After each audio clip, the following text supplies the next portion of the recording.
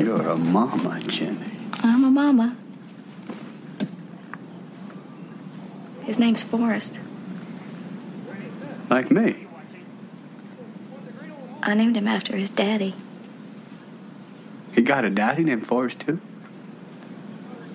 You're his daddy, Forrest. So where are you? You're in some motel room? You just wake up and you're in a motel room. There's the key. It feels like maybe it's just the first time you've been there, but perhaps you've been there for a week, 3 months. It's kind of hard to say. I don't know. It's just an anonymous room. Out. Either kill you or let you go. Whether or not you're going to leave this ditch alive depends entirely on you. Up the road a piece, there's an orchard. Besides you, we know there's another crowd patrol around here somewhere. If that patrol were to have any crack shots, that orchard would be a goddamn sniper's delight. So if you ever want to eat a sauerkraut sandwich again, you gotta show me on this here map where they are. You gotta tell me how many they are, and you gotta tell me what kind of artillery they're carrying with them. We happy? Yeah, we happy. Look, I'm sorry. I didn't get your name. I got yours, Vincent, right? But I never got your... My name's Pitt, and your ass ain't talking your way out of this shit. No. I just want you to know how... I just want you to know how sorry we are that things got so fucked up with us and Mr. Wallace. We got into this thing with the best intentions, really. I never... Oh, I'm sorry. Did I break your concentration? Hey, I'd like you to meet Gail and Abel Snopes. My pair has ever broken in her. Boys, here's my wife. Well, it's done. Kind of late for visitors, isn't that high? Oh, well, yeah, honey. But these boys just got out of the joint, so we got to show a little hospitality. Well, now, H.I. Looks like you've been up to the devil's business. Hey, is that a him or a her? It's a little boy. Got a name, does he? So far, we've just been using Junior. We call him Junior. You mean JR, just like TV show? The f*** you looking at, old man? Huh? What the hell are these spooks up to? Spooks? But you better get your ass on, Hunky, while I still let you. That's right, That's what you better do. You think you live?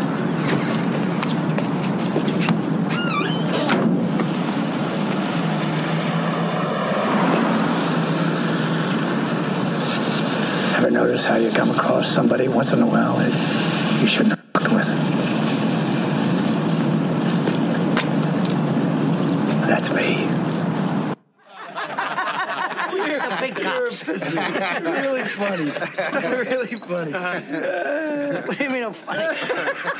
It's funny, you know. It's a good story. It's funny. You're a funny guy. What do you mean? You mean the way I talk? What? It's just, you know, you're just funny. It's funny, you know, the way you tell the story and everything. Funny how? I mean, what's funny about it? Tommy, no, you got it all wrong. Oh, Anthony. He's a big boy. He knows what he said. What'd you say? You're right. Funny how? What? Just, you know, you're funny. You mean, well, let me understand this, because maybe it's me, I'm a little up, maybe. But I'm funny how? I mean, funny like I'm a clown, I amuse you?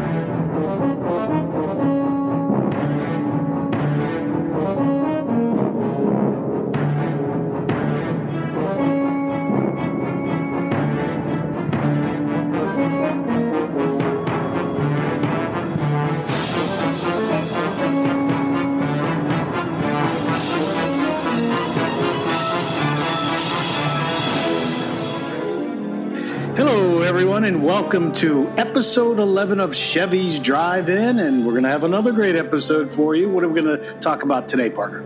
Today we are talking about directors. Yeah, you heard all the clips. I mean, these are clips from obviously all the best directors that we think are the best directors, and we put these clips in there to, good clips from their movies because, that just shows off their work. That's the best way to show off their work. The actors, when we do that show, be able to hear the actors, giving their lines, but somebody's behind the scenes directing them. And that's, the director is the key to every single movie that you see. Am I right there? You're absolutely correct, and that's something that I've really been just kind of learning over the past few years. As I keep watching movies more and more, I start to notice certain things. It's like, oh wow, this looks like so and so directed this or whatever, or I like this movie, and I realize that one director directed another movie that I like, and I like them both, and it's just it is definitely probably the biggest factor whenever it comes to making a good movie. You have to have a good director. And obviously, it's obvious with a lot of these directors we're going to talk about today, because some of them, everybody has a bad movie. A lot of these good directors have bad movies. But these, I think, most of their movies are good. Maybe my top 5 on my list, it's hard to find a bad movie. You can find one for sure, but the actors and actresses can do only so much. Sure, they're talented. This is the best in the world, right, in Hollywood. But the director is in charge of everything, from the beginning, from storyboarding to putting everything together. And then they shoot movies out of sequence, and the director has to explain that to the actors that, hey, look, this is the part of the movie where we do this, I think it would be very confusing to shoot a film out of sequence, but they do it all the time. And the director is responsible for making sure that it's all translated correctly, as far as time goes in the movie. You know what I'm saying?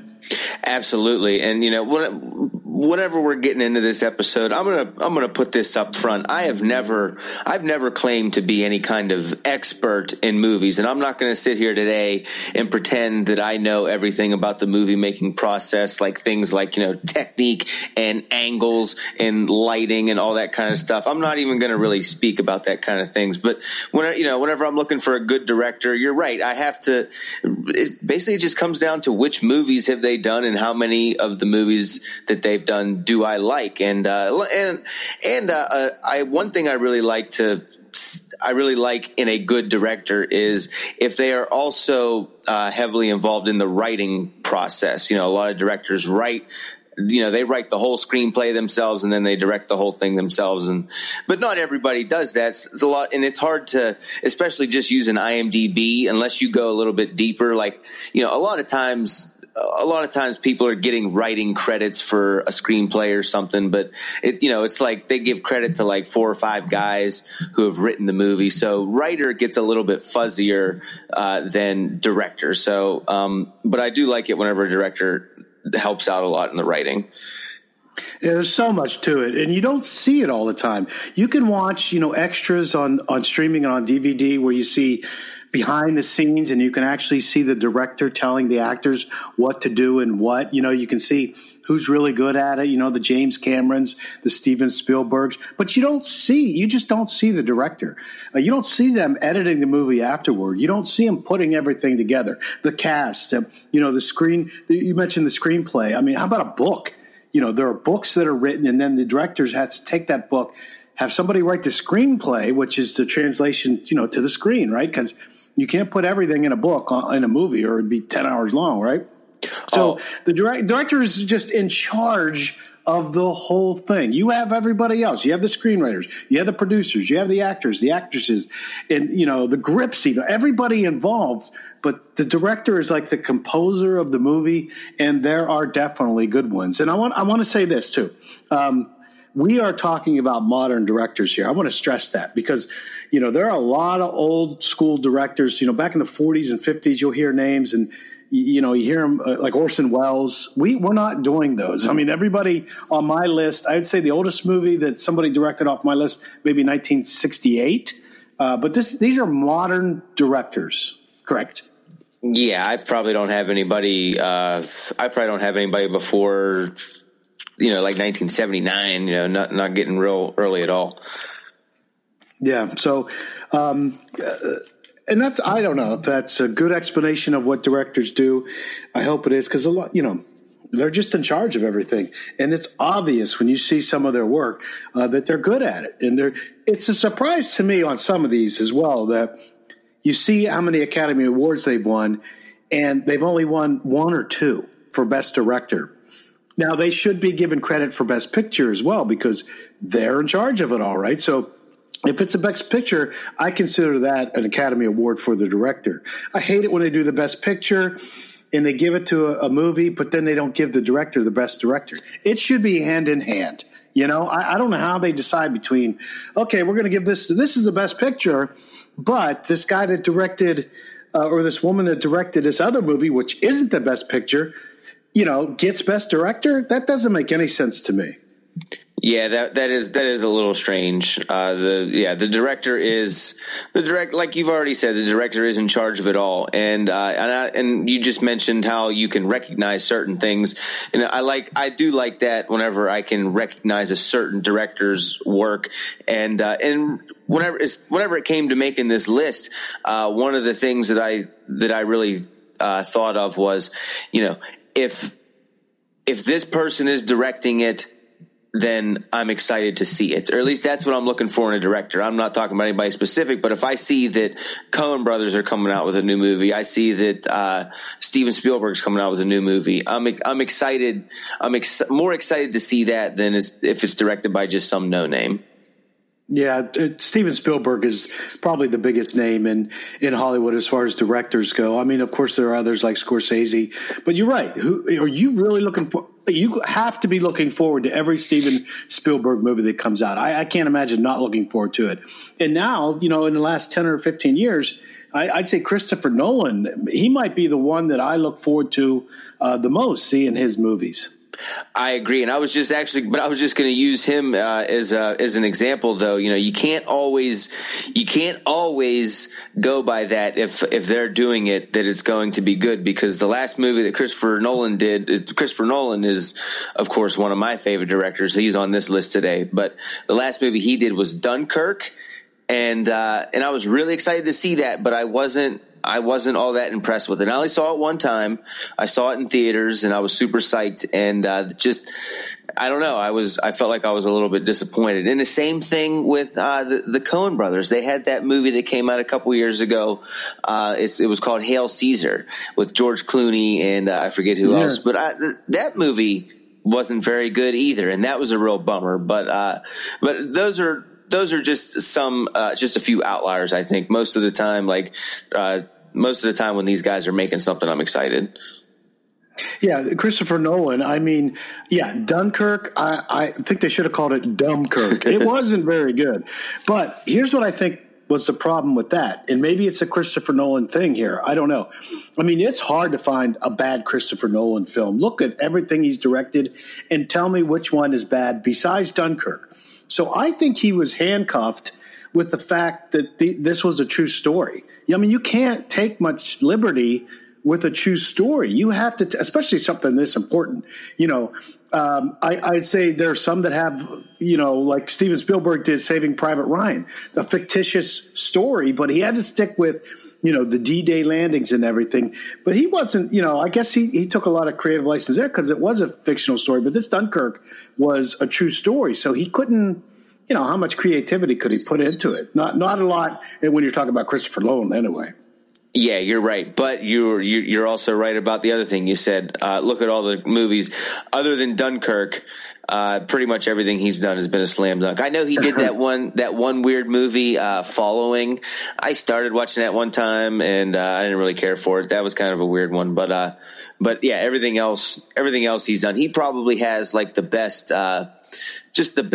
number of movies to how many of them I like. More than any directors. Most of the other directors on my list, I only like about, 3-4 of their movies, but Christopher Nolan, he's got like 5 or 6 movies that I just love. Yeah, and another thing about Dunkirk, Christopher Nolan is known for the twists and turns. I mean, look at Inception. I mean, Interstellar. I mean, the twists and turns in movies that he has, especially his endings, you couldn't do that with Dunkirk. I mean, you had to tell it the way it was. So that's probably what the problem was there. I mean, will he go back to something like that again? I don't know. I wouldn't if I was him. Anyway, we're definitely going to talk about him and plenty of other directors, of course. But before we do that, let's talk about what we've seen recently. Have you seen any TV shows or movies that worth mentioning, or not worth mentioning? No, I haven't watched anything new lately because I was watching a lot of things in prep for this director's podcast. I watched a few movies. I actually watched a few interviews just to kind of get an idea what some of these guys are like. Because I mean, I've never really done much digging into what the directors do and what they're like. I'm pretty ignorant on the whole topic. So it was fun to to learn some things about those guys. But, out of movies that I watched for this list, just the only thing that I've watched recently, and you're probably going to hate me for even bringing it up, was I decided to watch Fight Club recently for no reason. Yeah. I just felt like watching Fight Club. So I watched that the other day. But other than that, I haven't watched anything else recently. I watched a few movies for this podcast, but I was also watching like interviews, not of the directors, interviews of people that worked with the directors, people that work with James Cameron or Steven Spielberg, and the things they have to say about how they conduct themselves on the set and all that. That was very interesting to me, how much they tout them as genius and all that. So I found a lot of value in that, looking at interviews from people that worked on the set with these guys, and I'm going to say that they're all guys. They're all men. I don't have any women on my list. I mean, I guess that's saying something. I don't know. I mean, I've seen some good movies from women directors. I mean, Wonder Woman jumps to mind. That was perfectly done and best DC movie yet, I think American Psycho was done by a woman. I think it was. Oh. Penny Marshall was a good director. She did like A League of Their Own, movies like that. She was very good. She died recently. So, Laverne from Laverne and Shirley. So Angelina Jolie, she did Unbroken. You know what? She doesn't get enough credit. She did Unbroken. She did a couple other things. Yeah, she does her. I think she's better as a director sometimes than an actress. Yeah, I think she's talented. So. I mean, there are women out there that are directing. Just there aren't a lot, and we're guys, and we like guy movies. So I guess that's this is the result. I probably should have given it a little more thought, but I just went through and said, who are my best directors, and just spewed out 15 names. And I hope I don't forget anyone. That's my biggest fear with this one. This is a big episode, directors, and I'm worried more about this one missing someone or forgetting someone. Like you come up with someone, I'm like, damn, I should have thought of that. I hope that doesn't happen here. I don't think it will. I think I got just about everybody I wanted to get. I think even with my honorable mentions, I think I will have pretty much everybody covered. I got down, just like every single list in the past, I got down to like that number 10 spot, and just who I decided to leave on and who I decided to leave off. I couldn't exactly tell you why, but everybody's going to get credit today. And by the way, a woman named Mary Harron directed American Psycho, and I love the movie American Psycho. So yeah, good job. I changed my number 10 like 5 minutes before we start recording this. So my number 10 is same deal there. What have I watched recently? Well, I've watched TV shows mostly. That Star Trek Discovery on CBS is out. I watched the first few episodes of that. It's okay. The Orville, which I like. It's kind of like Seth MacFarlane's version of Star Trek, I guess you could say. It's actually good. They have humor in it, and they have, serious plots. It's kind of campy, but I like Seth MacFarlane. I think he's hilarious. I saw the third season of True Detective. I watched the first 3 episodes. True Detective, the first season with Woody Harrelson and Matthew McConaughey was excellent. Excellent.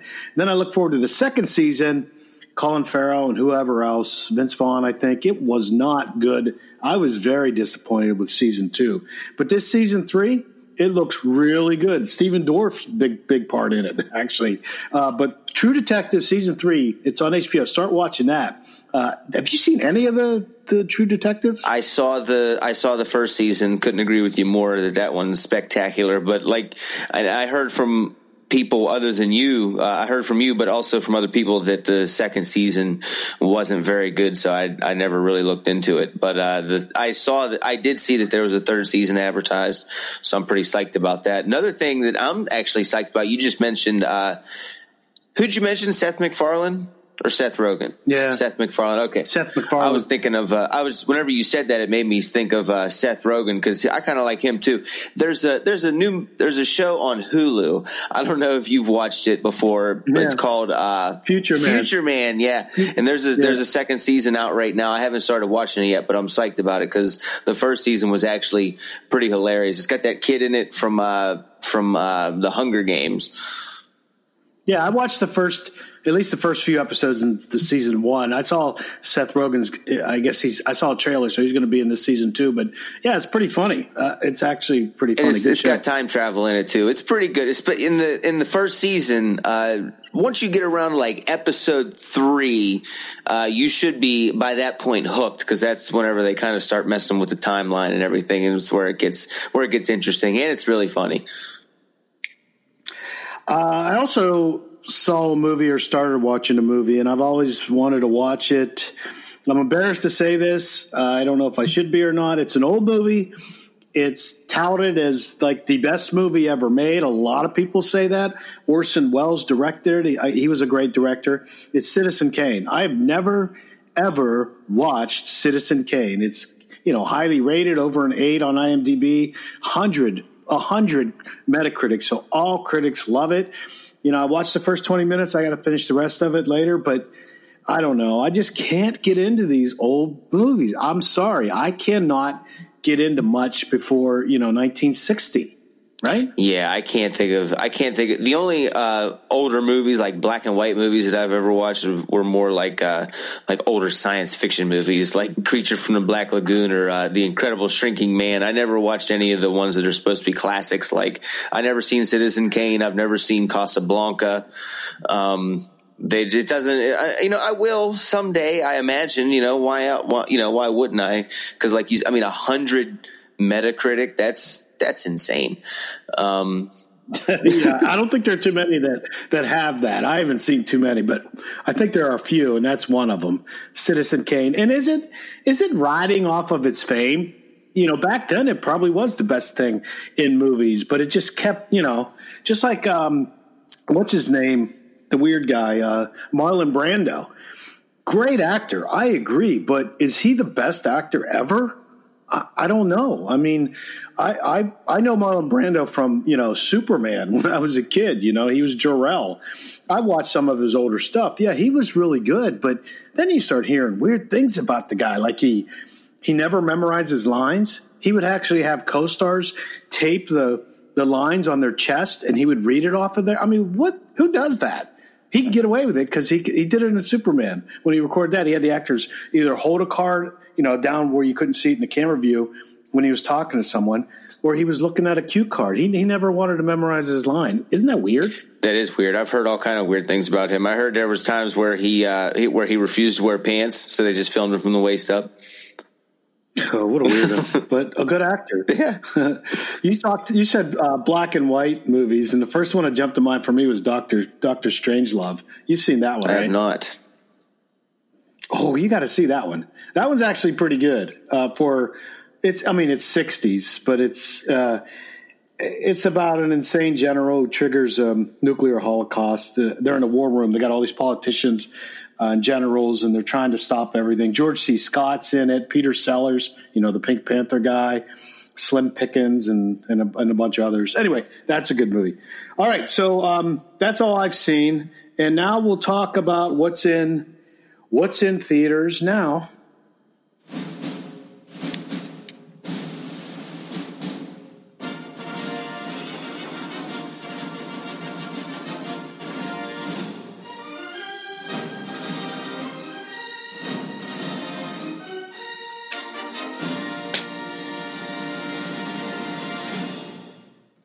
I don't know if that was necessary, but we did it. So let's talk about what's in theaters now. This is probably it's a recent update. So, I mean, we updated on our last episode, but we just want to keep track of these because some of them were, they were just in theaters. So how are they doing? And I see Glass. Still a 7.2. That's the one. It's the end of the trilogy from Unbroken. I'm sorry. What did I say? It's Unbreakable. Yeah. Unbreakable and Split. Split. Yeah. So I'm sure that's worth seeing. It's still, anything over 7, I think, is worth seeing. We got. You haven't seen. Tell me if you've seen one of these. Stop me. But I got Aquaman. Still riding a 7.5. That's pretty good. I mean, I really thought it wasn't going to be good, but I'm going to have to go see it. And excuse me for not going to see these movies. I just haven't had time lately, but I want to start going to more movies. That's Spider-Man Into the Spider-Verse. You saw this? Man, 8.7 still. This must be really good. This is going to be the first cartoon superhero movie that I ever see. Yeah, man, this is definitely worth a look, I guess, man, because it's I'm looking at it now, 8.7. It's been rated by like 20,000 more people since we last talked about it on the last episode. It was a couple weeks ago. Yeah, good cast, good story. It's worth a look. 87 Metascore. So the critics love it too. I got to check that out. So we got Bumblebee. That's the spinoff from Transformers. 7.2, respectable. I haven't seen that. I'd probably wait till it's on HBO or something. I was pretty bummed out by the last Transformers. I think the last one had Mark Wahlberg in it again, and I couldn't even tell you what it was about, man. It just wasn't. I'm kind of transformed out.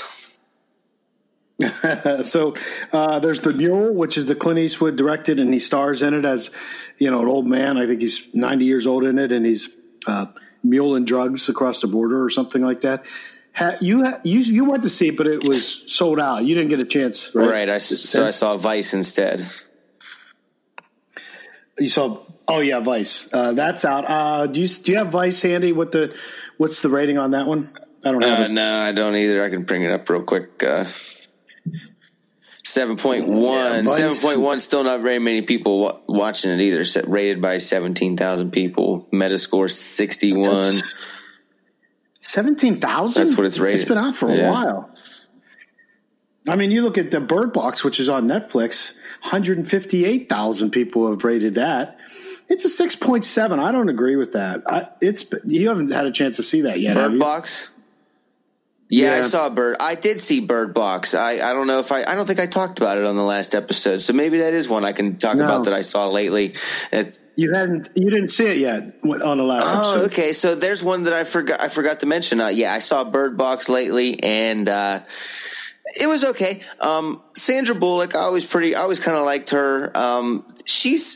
I don't know. She's never really been the greatest actress, I guess. She was good in Speed. I liked her in Speed. I liked her in Demolition Man.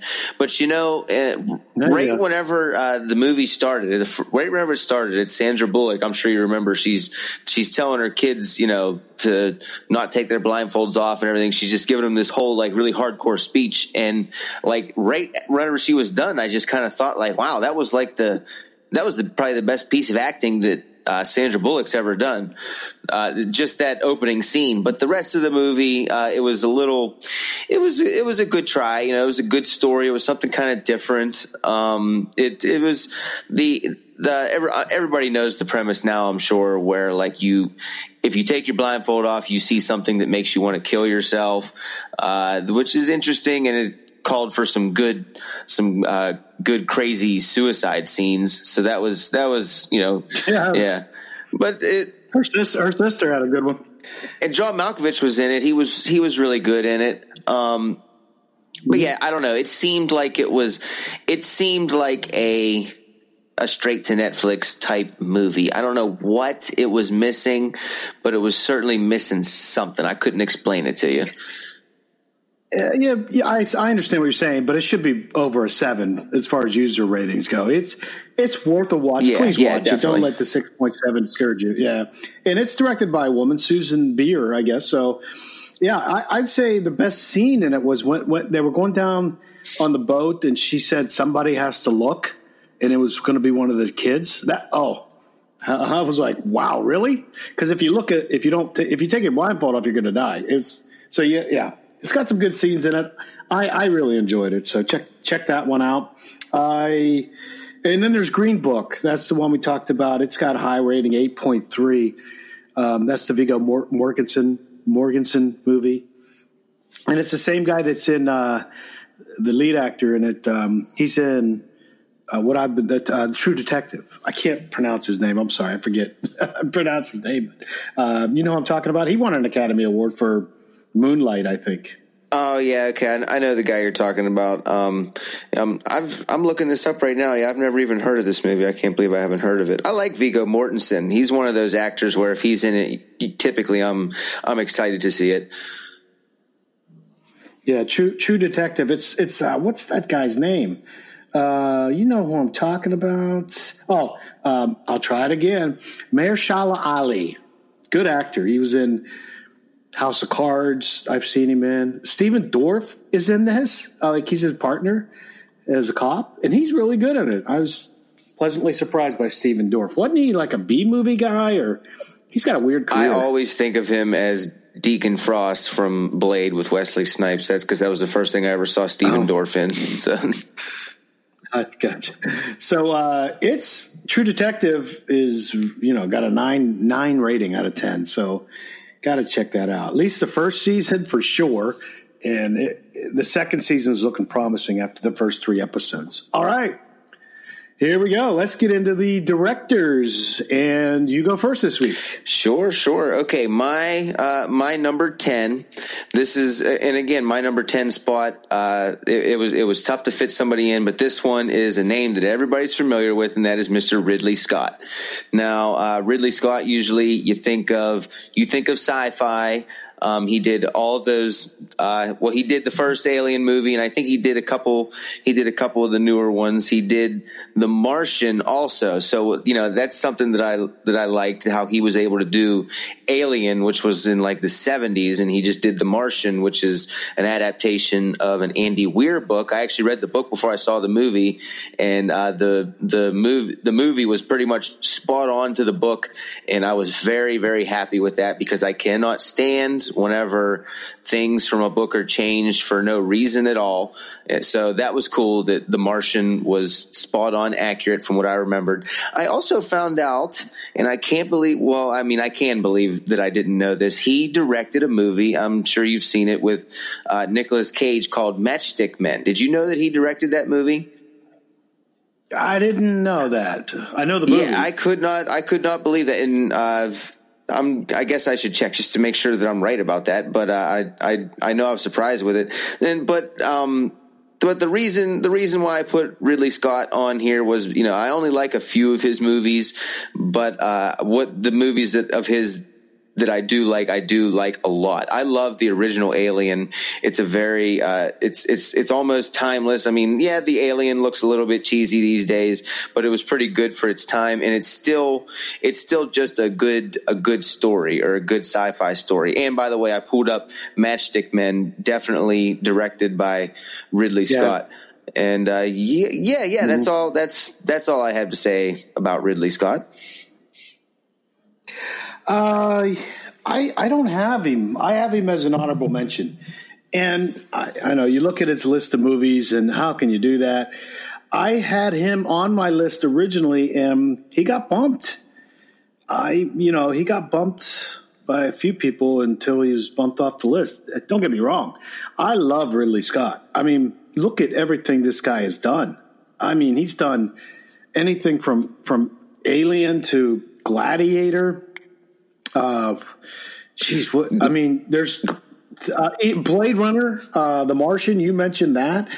He's done, what am I missing here? Gladiator was the one that I was forgetting to mention there. I should have had it written down or something. But yeah, Gladiator was one, like, because obviously whenever I'm looking at my list and thinking of who to put on here, I just type their name in, see what they've done. And I knew he did Alien, but I forgot or never knew that he did Gladiator. And so I saw that and I was like, wow, I got to have him on the list. He also did Black Hawk Down, American Gangster, Prometheus. That was the new Alien movie. I'm not sure. Yeah, he did Covenant too.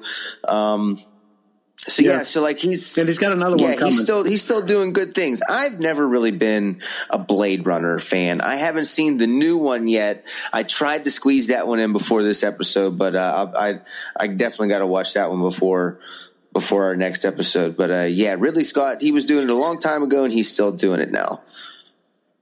He's got a fantastic list of movies. I mean, he could easily be in my top 10. I mean, but he does have some, like Robin Hood and Body of Lies. But he did do American Gangster. He did Hannibal. I didn't know he did Hannibal. Huh. Did you know he did Hannibal? I did not, and I mean, I didn't know it until now that I'm looking at all this. I forget who did what. Still, it's hard to keep all these guys straight. But I haven't seen Hannibal in a long time. I remember not being super happy with it, but I mean, it came out 2001. I'm sure I haven't seen it almost since then. So that one's worth a look. Because I mean, Ray Liotta was in that one, and there was a great scene. I'm sure everybody remembers that saw it, where they were sitting around the table, and Ray Liotta's head gets lifted off. That was pretty wild. Yeah, dinner time. It seemed like a good idea at the time. Was that movie? That was in there, right? Gary Oldman plays a good role in there. He did Thelma and Louise, Ridley Scott. Wow. So, I mean, this is a long time ago. But, yeah, Blade Runner, I love Blade Runner, the original. I didn't really care for the Ryan Gosling and the Harrison Ford new one. But Alien, how can you beat that? As I said, he did Prometheus, and that was a prequel to Alien. And then he did The Covenant. And there's one more I believe he's going to do that's going to connect, as if it's not being connected already with The Covenant, but it's going to connect, The Covenant to the first Alien movie. So he did the first Alien movie, but he didn't do the second one. And I know a lot of people get on my case here, but I thought the second one by James Cameron was, in a lot of ways, better. A lot more action. I mean, I really like the second one better than a little bit better than the first one anyway. And we talked about this on the last episode, how it's just one of those things that got lost in the shuffle, how, Ridley Scott did the first one, but James Cameron did the second one. I was just surprised. I was surprised by that, surprised I'd forgotten or never knew that before. And I keep meaning to watch Aliens now, because James Cameron, also another favorite director of mine. And that's just so great that both of those guys had a hand in making those movies, because I mean, I've seen Aliens, but it's been a long time. I just like the whole franchise, really. But yeah, so definitely Aliens I need to watch before the next episode. I mean, he does a lot more producing, I guess, than directing.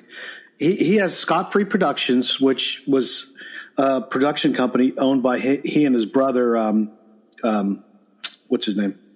Ridley Scott, and the guy who died a few years ago. Top Gun. I'm not sure. His brother, Ridley Scott's brother. You know this one. No, I've never heard this before. You've heard this before, because I told you once, and you goes, I didn't know they were brothers. I'm sorry, Tony Scott. Days of Thunder. So Tony Scott, Top Gun guy. He was going to do Top Gun 2, but he died, I don't know, a few years ago. But they're brothers, and it's called Scott Free Productions, and they do a lot. He has like 46 movies in production. So he's a lot busier with that than directing, it seems. So great pick. As I said, he's like number 1 on my honorable mention list. So I guess you could say he's number 11 for me. All right. Anything else about him? Martian was really good.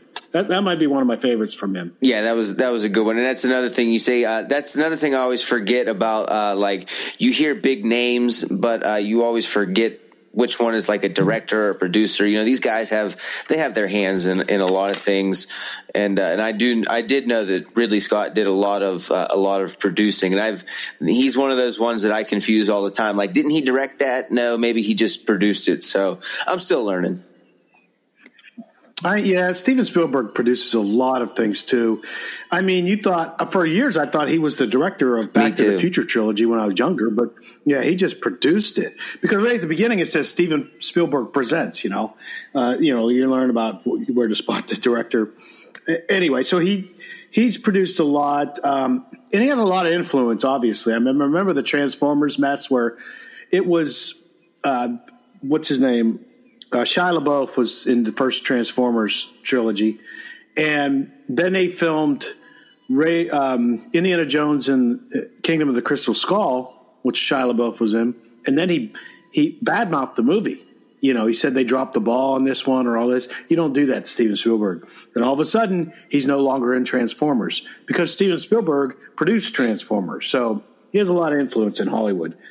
Why would you ever say anything against Steven Spielberg? Dumb, but that Shia LaBeouf is a weirdo. So, all right, so we'll move on to my number 10, and this is this guy started out as an actor. A lot of these directors start out as actors and later on start to direct, but very few of them go on to be fantastic directors. And this guy is a great director. I mean, he's got some personal issues. He was kind of banned from Hollywood for a few years, but he seems to be making a comeback. He's Mel Gibson. Mel Gibson has done a lot of great movies as far as directing goes. He did Passion of the Christ, which some people, controversial or they didn't like it, whatever. But, he's done, what's that? Braveheart.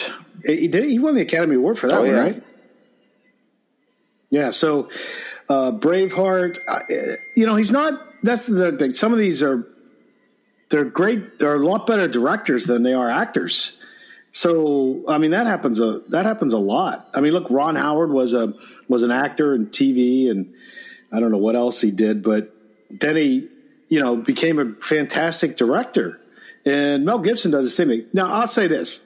Mel Gibson hasn't directed a lot of movies, but the ones he has, most of them are pretty good. I mean, Hacksaw Ridge, I loved it.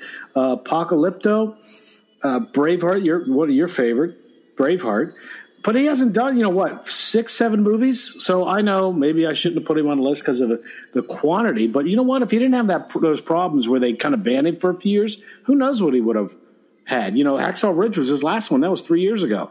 Is he gonna do another one? He's got some upcoming projects, but as far as directing them, I don't know. He's supposed to do a Passion of the Christ Resurrection. I don't know about that, but I love Mel Gibson as a director. I'm actually really surprised that you put him on your list. He's only an honorable mention for me today. I know I've mentioned him in the past about maybe being one of my favorite directors, but and I looked at it the same way you did. I love Braveheart and I love Apocalypto. Both of those movies are fantastic. They're ones that I've watched several times. Braveheart, it's like a 3-hour movie. I've probably seen Braveheart 50, even 100 times, not counting, seeing it all the way from beginning to end. But Passion of the Christ, it was okay. At least it seemed well directed to me. I only saw it once whenever it came out a while ago. Hacksaw Ridge, that was another instance where I was excited because Mel Gibson was directing Hacksaw Ridge, but I don't know. It's just certain things about it. Hacksaw Ridge. It wasn't my favorite movie or anything. Good movie, good story, of course, but I only saw it once. I'd like to see it again to give it another chance. It wasn't as good as Braveheart or Apocalypto, in my opinion. But I left Mel Gibson off my list today. But excuse me, but definitely one of my honorable mentions. You have to see Hacksaw Ridge again, please, because it is very good, especially if you know the story. I watched it before I went and saw it because I knew it was coming out. I watched the documentary on this guy, and I never heard of him until the movie was coming out. And it was a guy that was a conscientious objector during World War II, but he still wanted to serve. He wanted to be a medic. He wouldn't touch a gun in basic training. They wanted to kick him out, and they couldn't. I mean, the story is a fantastic story. I guess the guy saved like 75 lives during this battle. It's amazing what this guy did and how he did it. And I guess Mel Gibson, I think I was watching an extra for it or something. It was either him or someone else said, I think it was Mel Gibson. This guy did so many fantastic things that Mel Gibson didn't put some of the things in the movie because he thought that people would think that he made them up to make it more dramatic. That's how much this guy did. So he had to kind of cut back on how good this guy was. It's a fantastic story. It's a true story. And even the way it's written and the way it's made now, no way that happened. Mel Gibson had to take some liberties with this, but he didn't. It's all true. So Hacksaw Ridge, that's probably my favorite Mel Gibson directed film. I thought it was excellent. So if anybody hasn't seen that one, you got to go check it out. That's all I got to say about that one. How about number 9 for you? Okay, number 9 for me. This one might be kind of a surprise to you or anybody who's listening. And I went with Harold Ramis. I thought about him. Yeah. No, I looked at several comedy directors, guys like Judd Apatow or the Farrelly brothers, but Harold Ramis, he's totally one of the original comedy writers. In case anybody isn't, because a lot of people don't know this, and actually Harold Ramis passed away not too long ago, and I had some friends tell me that they just didn't really know. Oh, that's Egon from Ghostbusters, which Harold Ramis, he actually wrote that, or at least he's credited with writing some of it. I mean, he's had a hand in writing all those old National Lampoon's movies, Animal House, Stripes. The ones that he's known for directing are some of my favorite movies: Groundhog Day, Multiplicity, and Vacation. Those are his bigger ones, and he's just one of the original comedy writers and directors, and I thought that he definitely deserved to be on this list for me today. Yeah, he wrote some of Ghostbusters. He was a very talented guy. You mentioned Groundhog Day. That's my favorite. My favorite from Harold Ramis. And you're right. A lot of people don't know how much this guy did. He directed a lot of films. And he starred in them. He was in Stripes. He was in Ghostbusters. He wrote, Analyze This, or at least he was one of the writers. So he wrote a lot of stuff, Caddyshack, Meatballs, a lot of cheesy ones like Back to School and Club Paradise. He did like the screenplays for those. But as far as directing, I agree with you. I think he was great. I actually thought of him, but I just didn't think, I just didn't give too much weight to the directors that direct comedies. I don't know why. You mentioned the Farrelly brothers. They're not on my list. I'd say honorable mention, but what have they done lately? They've just lost it. It's like John Hughes. He was great. Breakfast Club, Pretty in Pink, all those 80s comedies that he did, or teenage movies. Those were fantastic, but then he just seemed to lose it, right? This is the same thing I would say. For the Farrelly brothers, they're just not funny anymore. I don't understand why. All their movies the first however many movies they did were the funniest movie I ever seen, Dumb and Dumber. I mean, what happened to them? I don't know. I don't know either, man. And another one that is kind of like that is Judd Apatow. He hasn't done much lately. He did 40-Year-Old Virgin. At least I'm pretty sure he directed 40-Year-Old Virgin. But he was at least involved, and he does all those movies that were kind of like that. They were kind of they were just a different style comedy. It was it was fantastic. 40-Year-Old Virgin, especially whenever it came out, it was so different and so funny in a different way. And but then his movies kind of started to become the same thing. I think one of the last ones he did was This Is 40 with Paul Rudd, and I forget her name. I think it's actually his wife plays Paul Rudd's wife in that movie. I guess you get sick of their humor. I don't get sick of the Farrelly brothers' humor. Then you see Dumb and Dumber 2, and it's awful. And I don't know. I just. Harold Ramis, this is probably the one thing that bothers me about Harold Ramis. I mean, he did some classics, man. Caddyshack, Vacation, Groundhog Day, Multiplicity. You forgot that one. How about that? That was great with Michael Keaton. That was kind of like post-Batman, and he did that. It was hilarious. You got to check out Multiplicity if you haven't seen that. But I went to see a movie because Harold Ramis had directed it back in 2009. It was called Year One with your favorite actor, Jack Black. It was awful. One of the few times in my life I wanted to walk out of the theater. It was just totally awful. And I think you make something like that's that bad. I don't know. It just soured me to Harold Ramis. But Yeah, poor guy died, only 69 years old. I think he had cancer or something. But I like the pick. I actually thought about it. I didn't even put him on honorable mentions, but I guess he could be an honorable mention. Yeah. We were talking about National Lampoon movies, and that just reminds me of a movie that we haven't talked about yet, and I feel like this is a good enough time to bring it up. I think it's a Netflix original movie. It's called A Futile and Stupid Gesture. Have you seen that yet? No. Oh man, I'll tell you what, that's what it's called. It's called A Futile and Stupid Gesture. Now it is about the guy who actually wrote Caddyshack. And his name was Doug Kinney, who is actually the character's name in Multiplicity, directed by Harold Ramis. Harold Ramis is actually this Futile and Stupid Gesture movie. It's just kind of like, you know, a biopic or biopic. I'm not sure how you're supposed to pronounce that word, but it's got that guy that plays MacGruber in it. You know who I'm talking about? Yeah. I know who you're talking about. Yeah. He plays Will Forte. He plays Doug Kinney, and Doug Kinney is the original writer of Caddyshack, and it's just kind of about the creation of National Lampoon and everything. It's very well done. It's got all these guys. It's got all these guys playing the guys from the National Lampoon days, like Chevy Chase and Bill Murray and all those guys. It's interesting to see them played by other people. And if you haven't seen that one, man, you definitely need to check that one out. I'll say, okay, so I didn't include anyone that did comedy. I guess if I was going to include someone that did comedies, it would be the Farrelly brothers.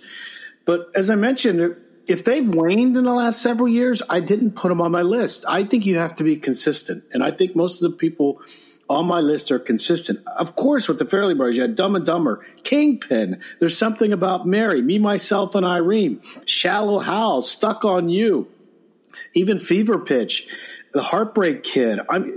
Excellent. And then you get into Dumb and Dumber 2 and stuff like that. So the Farrelly brothers, I mean, what have they done lately? I don't know. But I like Harold Ramis. But if I was going to put comedy, it would probably be Farrelly brothers. They're an honorable mention for me. Is that it? We're done with that one? Yeah, I think so. Okay. So that was your number 9. And speaking of brothers, my number 9 is Joel and Ethan Coen. Excellent directors. They have done I think they're pretty consistent. What's your favorite from them? I'd say Fargo is my favorite. That's probably mine too. That's a tough one, man, because I also love No Country for Old Men too. But probably Fargo. Probably Fargo. Now they did this. They wrote this. The Ballad of Buster Scruggs. It's on Netflix, and it's them. And I love the first one, but then it's a multi-story. It's like 5 stories in one movie. I love the first one, and then it kind of got worse as you went along. But Coen Brothers, the Hail Caesar, I think you talked about that earlier. But True Grit, these are, I'm going backwards here. True Grit was good. Burn After Reading. No Country for Old Men, fantastic. They did this one in 2004 with Tom Hanks called The Lady Killers. A lot of people don't like it. It's a comedy. And a remake. I think they did it a long time ago. But I thought it was hilarious. A lot of people don't like Lady Killers. Did you ever see Lady Killers? I love Lady Killers, and the Coen brothers are on my list too. They're a little bit higher up, but Lady Killers. I totally forgot that they did Lady Killers till you just said it. But yeah, they're definitely they have their own style. Like none of their movies are the same, but they are all the same in some kind of weird way. Those guys they're definitely on some other level. Yeah. So, and I said I didn't include any comedy. They have a lot of comedy in their movies. I mean, some of them are comedies, of course. But if you can do comedy as well as you do drama, I think you're very talented. Now, I know you liked Old Brother, Where Art Thou? I just never liked that. I don't know why. I like that one. right? I like that one a lot. Yeah, I do like that one a lot. I like that one. It's very strange. Well, all their movies are very strange. I watched Fargo and prep. I watched Fargo and prep for this podcast because it is probably my favorite, and because it's snowing around here too. So I usually first heavy snow of the year, I usually put on Fargo. And they also did the Big Lebowski. Yeah. We thought at the same time. They did Hudsucker Proxy. You want to talk about weird? It's got Tim Robbins and Tim Robbins and what's his name? One of the best actors ever, Paul Newman. And it is weird. You got to check it out, though. I thought it was very interesting. I couldn't stop watching. I've seen it several times. You ever see that one? I have not. It's good. You got to see. You've never seen Hudsucker Proxy? It never really made it big, I don't think, in the theaters. But I used to love that movie. It's from 1994, I believe, and it's got a 7.3 user rating and 53 Metascore. But it's just weird. Tim Robbins starts out. I think it takes place like in the 30s, but he starts out like in the mailroom, and then he moves his way up through the company, and he invents the hula hoop. I thought it was really good. Barton Fink, Miller's Crossing. And then there's this one. Let's play a clip from one of the Coen Brothers movies. This is one of my favorite, probably number 2 for them. Here we go. Hey, I'd like you to meet Gail and Abel Snopes. My pair has ever broken enter. Boys, here's my wife. Well, Miss Dunn. Kind of late for visitors, isn't that high? Oh, well, yeah, honey. But these boys just got out of the joint, so we got to show a little hospitality. well, now, H.I. Looks like you've been up to the devil's business. Is that a him or her? It's a little boy.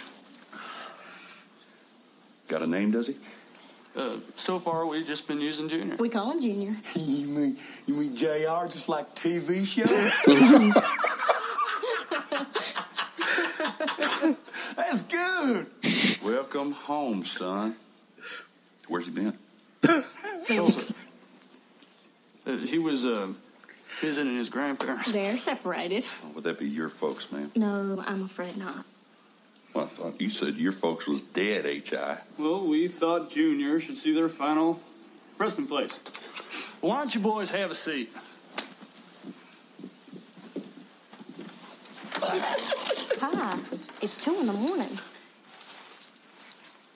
What's that smell?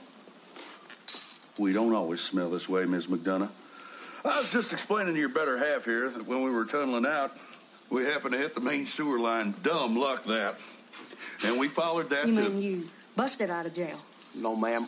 We released ourselves on our own recognizance. What I'm trying to say is that we felt the institution no longer had anything to offer us. Lord, he's cute. He's a little outlaw. You can see that high. Now, listen. You folks can't stay here. Ma'am? You just can't stay. Now, I appreciate you being friends of High and all, but this is a decent family now. I mean, we got a toddler here. Say, who wears the pants around here, H.I.? Oh, Raising Arizona, of course. And that, if you can't tell, that's John Goodman. He's hilarious in this. And I think this is Nicolas Cage's second best movie. Second best performance. What do you say to that? Yeah, I agree with that. His best performance, of course, I'm sure you're talking about Leaving Las Vegas. Yeah, absolutely. No, wait a second. I'm talking about one that he's made recently. No, I would never do that. Any movie he's made in the last 10 years is awful. But yeah, I think this is the second one to Leaving Las Vegas. Remember Nicolas Cage was the man. I'd say, mid-90s, right after he won that Academy Award, he was the Hollywood guy. A lot of people, that are younger can't imagine this, right? Nicolas Cage was the guy, right? You remember that? Oh, The yeah. Rock. Oh, yeah. There was all that stuff. like 6 or 7 movies that came out in like 6 or 7 years, and he was in all of them. I can't keep them all straight. Face Off, 8mm, Snake Eyes, The Rock. I mean, $20 million a picture he was getting. And now he's just making, I don't even want, it depresses me. I don't even want to get into Nicolas Cage. But anyway, that's the Coen brothers. Probably my second favorite one of them. And it's comedy. So obviously they can do comedy. If you have not seen Raising Arizona, it's older. My God, it's 22 years old, 32 years old. 32 years old, that movie. Wow. 1987. That's a year before you were born. Still fantastic. Fargo. They produce they're executive producers for the TV show. The TV show is good. Have you seen the Fargo TV show? I didn't think it would be anything, but it's really good. No, I haven't seen it. I always hear it's good, and from people that have seen the movie, they tell me it's good. Yeah, I've seen the first 2 seasons. I think I got to catch up on the latest one. There's so many TV shows you're like, wow, I forgot I was watching that last year, and it was really good. You know, there are really good TV shows, and there are so many that you kind of forget about how good they are. I don't know. It's so many options, especially on Netflix. And you know, Netflix, just a little tangent here, they just increased their rates. I don't know if you heard that. The other day they said they've done it like 2 years in a row now. And I think it's up to like $15. And people are really complaining about that. I don't think I would complain if it was $30. That's a hell of a service, Netflix. All those TV shows, they do have too much. They have fantastic content. They make movies now. Why would you be upset about $15 a month? Well, you know, the first thing that I thought whenever they said they raised it like $1, like they raised it by $1, I'm pretty sure. And it's like whenever they said that, I just thought to myself, well, they just made an extra $1 billion a month. And but the thing is, it seems like they're really stepping their game up lately, and I'm sure it costs more money to have better movies on Netflix, and they keep getting better. The amount of good movies on Netflix. I remember whenever Netflix first came out, it was almost unwatchable. Like you basically watched all the movies they had in like a month, and then you had nothing else to watch after that. But now they keep changing it. They keep adding really good movies on there. I don't see what the problem is. Like I said, I would pay $30. As a matter of fact, I mean, I have DirecTV now, the streaming service. You know, you don't need the dish. So that's my cable. You know, it's like $40 a month. And I have HBO. It's like HBO alone is $15 a month. It's worth it too. They have excellent TV shows and, you know, some of the latest movies. But their thing, you know, is TV shows now with all these streaming services.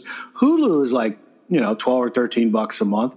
If I had to pick one of these, and only go with you have to pick one service: Hulu, Netflix, HBO, you know, Showtime, whatever. Even the cable. I would pick Netflix. If I could only pick one, I would pick Netflix. Oh yeah, every time. Because I can be entertained by that for years. You know, because there's so much I haven't even touched on there. There's all these TV shows, and then all of a sudden, like I said, is another TV show. There's The Punisher is back for another season. I thought that was excellent. I don't have time to watch all this stuff. So I know it's a tangent, but I just don't. You know, people were really complaining about that, and I didn't get it. So anyway, that's the Coen brothers. Your turn for number 8. Okay, my number 8. Now, this is one of those cases where we talked about earlier. You know, Mel Gibson. He hasn't done very many movies, but the movies that he has done are fantastic, and this is why this guy is on my list, and that is Frank Darabont. Now, Frank Darabont is the director of the 2 best Stephen King adaptations ever, and that's The Green Mile and The Shawshank Redemption. Those are really the only 2 movies from Frank Darabont that I like, but I mean, they are 2 of my favorite movies. Shawshank, of course, my all-time favorite movie. So I feel like, you know, the director of my all-time favorite movie should be on this list today. So absolutely, Frank Darabont has to make it on here. And, aside from, you know, some of the things that directors do, like getting the cast together or getting their whole crew together and everything. Music is always one of them. And in both these movies, Frank Darabont uses Thomas Newman. And I really like the music in both these movies. It's kind of like an string orchestra style type thing. And it definitely is fantastic how it opens the Shawshank Redemption that way with Morgan Freeman narrating. and that music playing in the background. The Green Mile likewise has great music in it. And again, the best Stephen King adaptation. Stephen King is he's my favorite author, and the only other Stephen King adaptation that is really good is Stand By Me, and I think that was Rob Reiner, right? Am I correct? Yeah, Rob Reiner. And that's the only other good Stephen King adaptation. I think all the other ones, I can't think of any other ones really. All the other ones are kind of cheesy. But these two, Frank Darabont, they were fantastic. So he had to make my list. I actually thought about Frank Darabont for exactly why you did. The Green Mile and The Shawshank Redemption. And I understand what you're saying. Your best movie, your favorite movie should be, the director. Do you really – can you dismiss him when they directed the movie you thought was the best? And you may have, right? If you thought, okay, Shawshank Redemption, that's my favorite movie, I got to include him on there.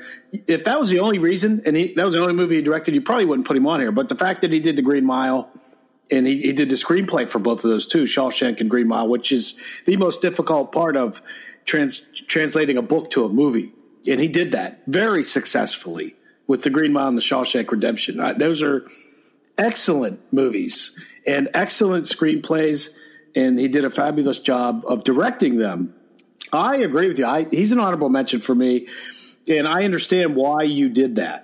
My favorite movie, number one for me was, Shawshank's number two. Forrest Gump, it's just edged it out. They're right neck and neck. Do I include Robert Zemeckis? He did Forrest Gump. I understand. I went through the same thought process as you, and I completely understand why you put him on there. You mentioned Rob Reiner. He's an honorable mention for me, and I'll tell you why. I think Rob Reiner has done excellent work as far as a director goes. Rob Reiner was on what was the TV show back in the 70s? All in the Family. All in the Family. He was on that. And he was known as Meathead. But then he started getting into directing, and he did a great job with quite a few movies. The best one I think is A Few Good Men. I mean, that was excellent. The way his directing style is different, but he's had some really good movies. And I really thought about putting him on my list top 10, but I couldn't. The quantity wasn't there. And that's probably why Frank Darabont isn't on mine. That's not the quantity. He doesn't – just those two movies I can think about. But with Rob Reiner, LBJ with Woody Harrelson, whatever. He did – movies that you look at what I don't understand why he even did some of the movies. I mean, he had some Ghost of the Mississippi. An excellent one is The American President you've seen that, right? With Michael Douglas. Yeah. That's great. A Few Good Men. Misery. He directed Misery.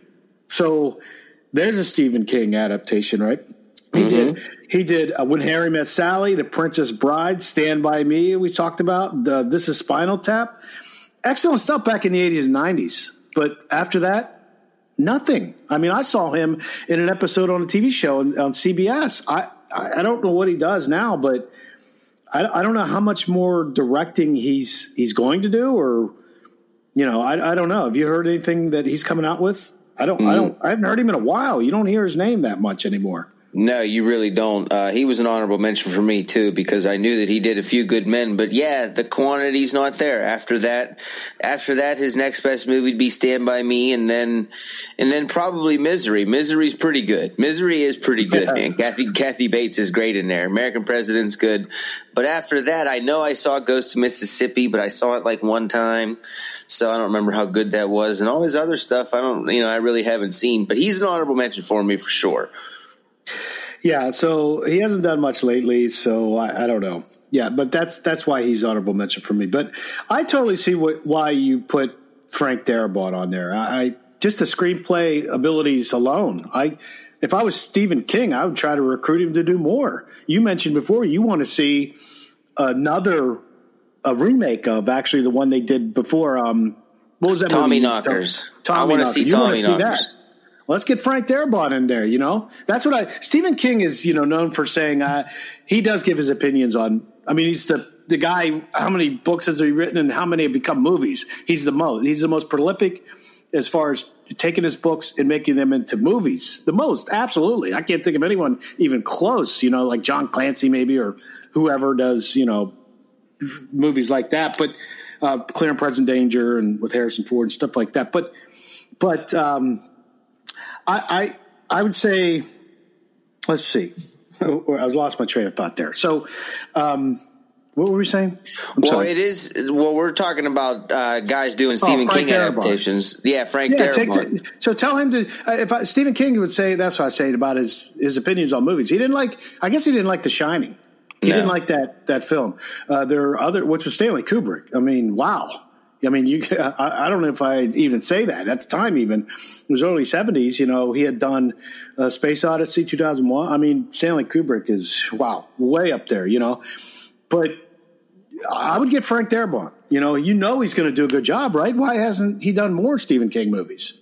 I don't know. I really wish he would, because Stephen King, it's almost like Stephen King movies are one of the only things that's left for us to start doing in Hollywood. They're doing the superhero thing to death. They're doing a lot of true stories now. That's a big market right now. We just mentioned Stanley Kubrick. He's an honorable mention for me, but I really left him off because the only movie of his that I really like is why can't I think of the? Yeah, I know what you're thinking of. Full Metal Jacket. Yeah. My goodness. Yeah, Full Metal Jacket. That's his best one. After that, I like Eyes Wide Shut. Eyes Wide Shut's pretty good. People go crazy for A Clockwork Orange, and I saw it once. It was okay, but it was definitely strange. It's probably a better book, I would imagine. But The Shining, I like The Shining.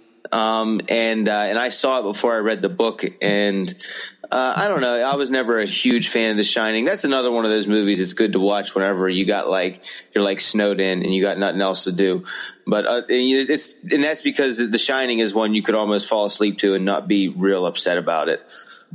Yeah, I wasn't a big Shining fan, but I am a big Stanley Kubrick fan. That's actually a surprise. I thought you would have him on your list. I actually thought we would have a double here on my list and yours by now. I'm sure we'll have a few in the top 5. We haven't repeated one yet, so I guess we get to talk about more directors. We've already talked about 10 of them. So, yeah, okay. So that was your number 8, and here's my number 8. And this guy's known for his acting. Of course, he was acted in the spaghetti westerns way back in the 60s.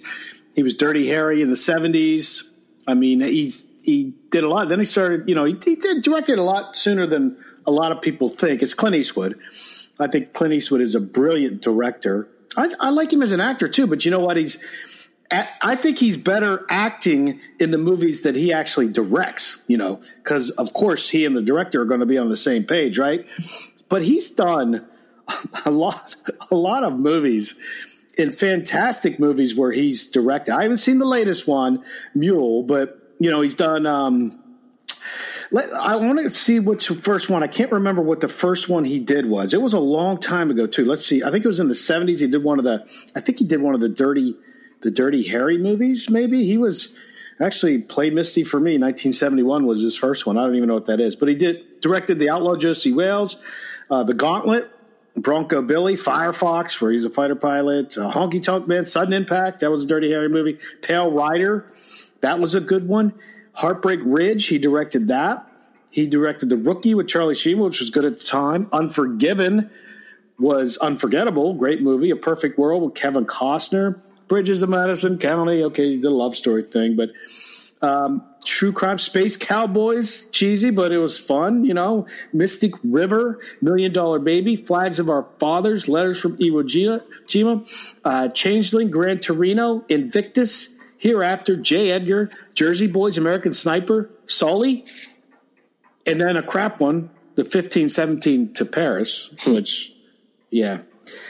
But I just named how many movies? This guy, great movies, he's a fantastic director, and he's older now. I like to see him, in movies. Gran Torino, wow. A great performance. I'm really looking forward to seeing the Mule, and I hope he's with us for a lot longer. He doesn't seem to be slowing down at all. I look forward. This is one of the guys I look forward to their movies. Absolutely. Any movie he's going to make, I am going to watch regardless of the rating. I knew that he would probably, at least I kind of had an idea he would be on your list. He's another one. He's not on my list. He's an honorable mention for sure. I wrote his name down, ended up not going with him. But, yeah, I mean, he started directing his own movies a long time ago. And I mean, I love The Outlaw Josie Wales, Unforgiven. I'm pretty sure that was Best Picture whenever that came out. And then Gene Hackman got Academy Award for Supporting Actor. And then right the next year, you got A Perfect World. I've been watching A Perfect World since, like, I was the age of that kid in that movie. Then after that, you know, probably the best one after that is, well, you got Mystic River, but then Gran Torino's the best one after that. $1 Million Baby, I liked that one, but it was just okay because that was one of the, like, I just wanted that movie to end. $1 Million Baby. I didn't. I thought it surprised me. I knew what it was about when I went to see it. I'm like, wow, this isn't going to be good. But it was excellent. It was excellent because of Clint Eastwood, his acting and his directing, especially his directing. Well, I liked it. I definitely liked it. But what I mean was, I just, you know, I'm about to spoiler alert here, everybody. But I'm sure everybody knows what happens in that movie, how she ends up getting paralyzed. Okay, and then it's just kind of like I just want the movie to end. Like I didn't want to see her suffer and all that stuff anymore. It was just like it got a little bit too much. Depressing. It is depressing. It's not a fun movie. Even Morgan Freeman's character is depressing. The whole thing is pretty depressing. Maybe when she's winning, while she's winning, it was fun, but yeah, it gets real sad real fast and stays sad for the rest of the movie. You know, one of his that I still haven't seen that I really would like to see. I just haven't gotten around to it, and that's Jersey Boys. I don't know if you saw that. I don't know if it's any good or not. I just want to see it because of the music in the movie. I like Frankie Valli. I think I started watching it. I didn't finish it. It just wasn't for me. Really? I was not a fan. I was not a fan of American Sniper, really, though. I wasn't a big fan of that, but it was okay. The 1517 to Paris, it's a true story about these American guys that were on a train, I guess, going to Paris, and there was some terrorists were going to try to do something, and they saved the train or whatever. I didn't watch it. I watched parts of it. He chose the real guys, the real heroes, to act in it, and I thought that was a horrible choice. You can really tell, even in the trailer, that these guys, they're not actors. You really watch that. If you want to see, a lot of people bag on actors and actresses like they're just not good. Watch something like this and see what a bad actor is, someone that's not an actor. And you understand how talented some of these actors are. Oh, I can act. That's easy. It's not easy. Try it. I mean, it's just – anyway, that one I didn't care for, but I'm looking forward to seeing the Mule. So let's take a listen to one of the best scenes in Gran Torino. I did have to edit this. I apologize. We run a clean podcast here, so you're going to hear a lot of edits, but I think you will get the gist. I mean, I was telling you earlier, I tried to edit a piece from The Departed, but I couldn't do it. There was just, you wouldn't hear every other word. But let's try to listen to this one. This is from Gran Torino. The f*** you looking at, old man? Huh? What the hell are these spooks up to? Spooks? But you better get your ass on, hunky, while I still let you. That's right, what you better do. You think you live?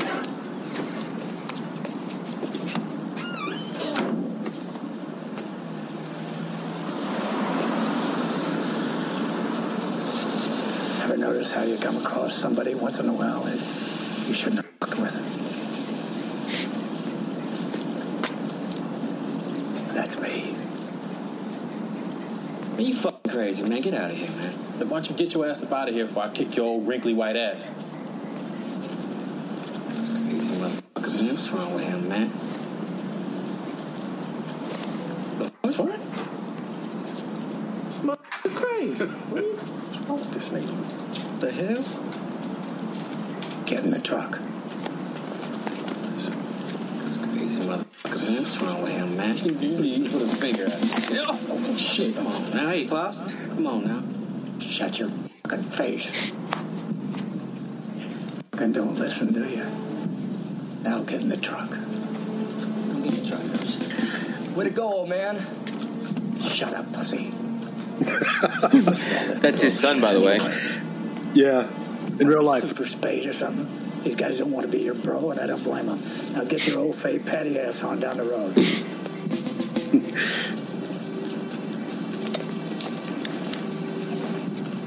Take care now. Yeah, you too. Oh, yeah. So if you haven't seen Gran Torino, boy, are you missing out on a good film. I mean, it's over. It's an 8.1 user rating, 72 Metascore. I gave it an 8. It's one of my favorite from Clint Eastwood, acting and directing. He was fantastic in it. He's disgruntled old Korean War veteran, and he lives, I believe they're in Detroit, and he lives next door to these Hmong teenagers, like Asian family, and they're all over in the neighborhood, and he doesn't like it. He's racist. I mean, look what he's calling those guys. He has so many racist, words I've never even heard of half of them. I mean, it's actually so bad. He's so bad. It's almost funny, but it's not. This guy he's ignorant, but he really starts to. This kid. There's a brother and a sister that live next door. The Asians, and the kid tries to steal his car. And boy, he does not like that kid, right? He points a gun at him, get off my lawn. But they start to develop a relationship. I'm not into tearjerker movies that much, but this one it'll make you sad, won't it? Oh yeah, and it's definitely not as bad as it might come off. I mean, yes, Clint Eastwood is definitely a racist person. He has horrible ideals and terrible morals, but he does end up. It turns out he might be a little bit of a softie and not as bad as It's a good story, and it turns out okay, I guess. He doesn't. He knows that. He doesn't know how bad he is. There's no way he would ever think that he would get in a position where he would accept these kids, right? I mean, and the families around there. So. It's very touching. It's an excellent movie. It's got funny parts in it. Yeah, you get to see even Clint Eastwood's son in there in that scene. I thought it was excellent. I think Clint Eastwood is a fantastic director and actor. And as I said, I hope he's around a lot longer so we can get a lot more out of him. He's not slowing down, that's for sure. I'm pretty sure. Anything else about Clint? Yeah, I'm pretty sure I mentioned. Yeah, I'm pretty sure I mentioned this in an episode before, but I thought it's worth mentioning again. I actually heard Clint Eastwood's son, Scott Eastwood. He said one time in an interview that he actually auditioned for American Sniper to play Chris Kyle. Bradley Cooper, of course, is playing Chris Kyle in that movie. But Scott Eastwood sent an audition tape to his father, and he never heard anything back. I thought that was interesting. Yeah. Scott Eastwood made it very clear that his father never showed any favoritism towards him whenever he was growing up, and that was a perfect example of it. And you did mention on a previous episode, I was actually going to bring it back up again. I'm glad you did, because I forgot. It's my favorite Clint Eastwood story, actually, that you told me. That's hilarious. I mean, he just, he doesn't no favoritism. You can't blame him for playing favorites, that's for sure. I mean, he didn't even give him a call. Shoot him a text. Sorry, son, I picked someone else for this, to move on to another project or something. No, nothing, right? Not a word, right? That's the story? That's what Scott Eastwood says, yeah. Oh, wow, that's hilarious. Scott Eastwood, you see him in, actually, he looks, I mean, you got to look at Clint Eastwood back when he was younger, back in the 60s when he did the Westerns and in the 70s and stuff. But look at his son. I mean, hello, you can tell that's his son. He looks just like him, or very much like him. And he's becoming a good actor in his own right, or at least a prolific one. I mean, he's got quite a few. He's got 30 acting projects. He does some things like Pacific Rim Uprising, which I never saw. The first one was kind of dumb, but he's been in Suicide Squad, Snowden. He's getting bigger and bigger roles. So he is successful. So good to see that he's following in his dad's footsteps. That's for sure. All right. How about number 7 for you? All right, number 7. This is probably where we're going to, I would imagine, start to get some matchups. I don't know. We haven't had any yet. But my number 7 is going to be Robert Zemeckis. I feel like the only thing that I really need to say is Back to the Future and Forrest Gump. I mean, that's really all I have to say. He wrote, I mean, I'm pretty sure he wrote Back to the Future, which is, I mean, that's my, I mean, as far as a sci-fi franchise, that's definitely one of my favorites. I've seen the first one, oh my goodness, probably 200 times. And but he also did, I didn't know until I started looking into for this podcast, he did Romancing the Stone. That's with Michael Douglas. That was a pretty good movie. I mean, you know, it's not a fantastic movie or anything, but it was good. He also did Contact. He did Castaway, which is great. He did Flight, which is really great too. I think Flight's probably the last good one he did. I know you mentioned on the last podcast it's one I definitely want to check out, but you said it's not getting good reviews, and that's Welcome to Marwen. I'm looking at it now. It's still sitting at a 5.9. It can't be that bad. I want to check that out for sure. But yeah, but like I said, back to what I said already, he did Back to the Future and he did Forrest Gump. It's just like Frank Darabont. You know, look at what I actually do like. There might not be a lot of quantity, but the quality is definitely there. And I mean, still, he did Castaway. That's great. You know, Tom Hanks, of course, in that, and Forrest Gump, Back to the Future with Michael J. Fox. I think the stuff that he did good, he did it the right way. I agree. He's on my list too.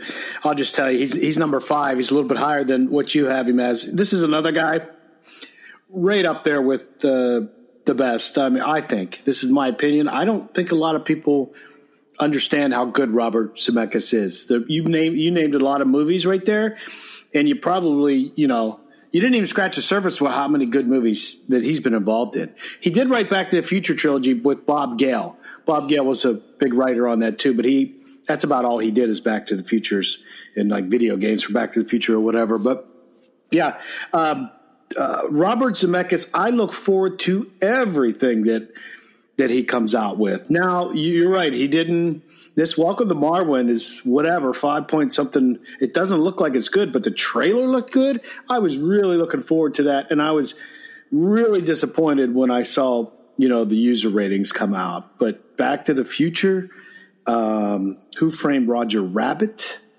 the things that he's been involved in. I mean, but directing is his thing. I mean, that's Back to the Future trilogy, Forrest Gump. Contact is one of my favorite movies with Jodie Foster. He loves Jodie Foster. He loves Tom Hanks as well. You are a director and you direct a film and then it becomes the best film. I said this earlier, you should get best director. It doesn't usually happen a lot. It doesn't, and it should, at least more than it does happen. But you have to I would take responsibility for this actor, you know, getting best actor Academy Award. I mean, he directed Forrest Gump. He directed Tom Hanks. Now, Tom Hanks, I don't know how much you have to direct the guy, but he's the director of the film. You know, Tom Hanks probably would be the first guy to say, you know, I owe that to Robert Zemeckis or whatever, you know. Forrest Gump's my favorite movie, and it's Robert Zemeckis. But that's not the only reason he's on my list at number 5. I mean, we mentioned all these movies. Castaway, I don't think we said that. Flight was great. A lot of depressing one, but he actually did one, The Walk. It's about a true story about the guy that walked across the Twin Towers in New York back in the 70s. He was a high wire guy, and they illegally did that. He did one with Brad Pitt and Marion, the girl from Inception. It was called The Walk. Great special effects because they had to reconstruct the towers, you know, with computer graphics. That movie was pretty good. The Allied was okay with who did I say that was with? Brad Pitt. Yeah. I look forward to everything that Robert Zemeckis does. Everything I've heard about him, he's a great guy. He's solid number 5 on my list. He was actually a little higher, and I had to bump him down because there's so many great directors. We can't, you know. But he's on my list for sure. There's our first repeat, Robert Zemeckis, and that's a good one. And we'll probably keep repeating as we go, right? Yeah, he was a little higher on my list too, just like you said, but then I ended up bumping him down. That's why he made it down to my number 7. Definitely had to have him on here because if, like you just said, if he directed Forrest Gump, whether he should have won Best Director for that movie, I guess you're right. That does make sense, but he didn't. But still, that's one of the best movies of all time. Number 2 on my all-time list. So yeah, Robert Zemeckis had to be on there. So Forrest Gump. Wow, you just have to look at everything that's involved with Forrest Gump. I mean, how would you – it was a book. It's another book that was – but how would you even go about tackling that? All that's – I mean, it goes through history, how many years, and all the things that Forrest Gump's involved in. You have to – wow, you have to be really talented, I think, to put that kind of movie together, right? So go ahead. I was just going to say, I guess now that I'm looking at this, if I would have this list to do over again, I had Frank Darabont at number 8 and Robert Zemeckis at number 7. I guess if I could go back and redo that, I would flip-flop that because they both only did 2 things that I really like anyway. Robert Zemeckis did Back to the Future and Forrest Gump. Frank Darabont did Shawshank and The Green Mile, and I like those 2 movies more than these other 2 movies. I don't know. That's just something I was thinking of, kind of a little, but again, all these guys are so talented. They're all interchangeable. Yeah, some of them really. Are. Yeah. Hey, I could see where you'd say it. I mean, he did get Best Director for an Oscar for Forrest Gump. So at least that worked for him. Did I say he didn't? I'm sorry if I did. But Forrest Gump, Best Picture, 1994, Best Actor, Tom Hanks, and Best Director was Robert Zemeckis. And he probably deserved another one. I don't know, maybe Flight. I think he was nominated for that. But I love Robert Zemeckis, and let's play a scene from Forrest Gump. Everybody, if you don't know about Forrest, I mean, it's 25 years old now. If you don't, I'm sorry if I spoil anything. Sorry about that. I mean, if you haven't seen Forrest Gump, you probably don't like movies. So this is when Forrest goes to see Jenny at the end. He finally gets to see her, and he finds out a little bit of a secret. You're a mama, Jenny. I'm a mama. His name's Forrest. Like me. I named him after his daddy. He got a daddy named Forrest, too?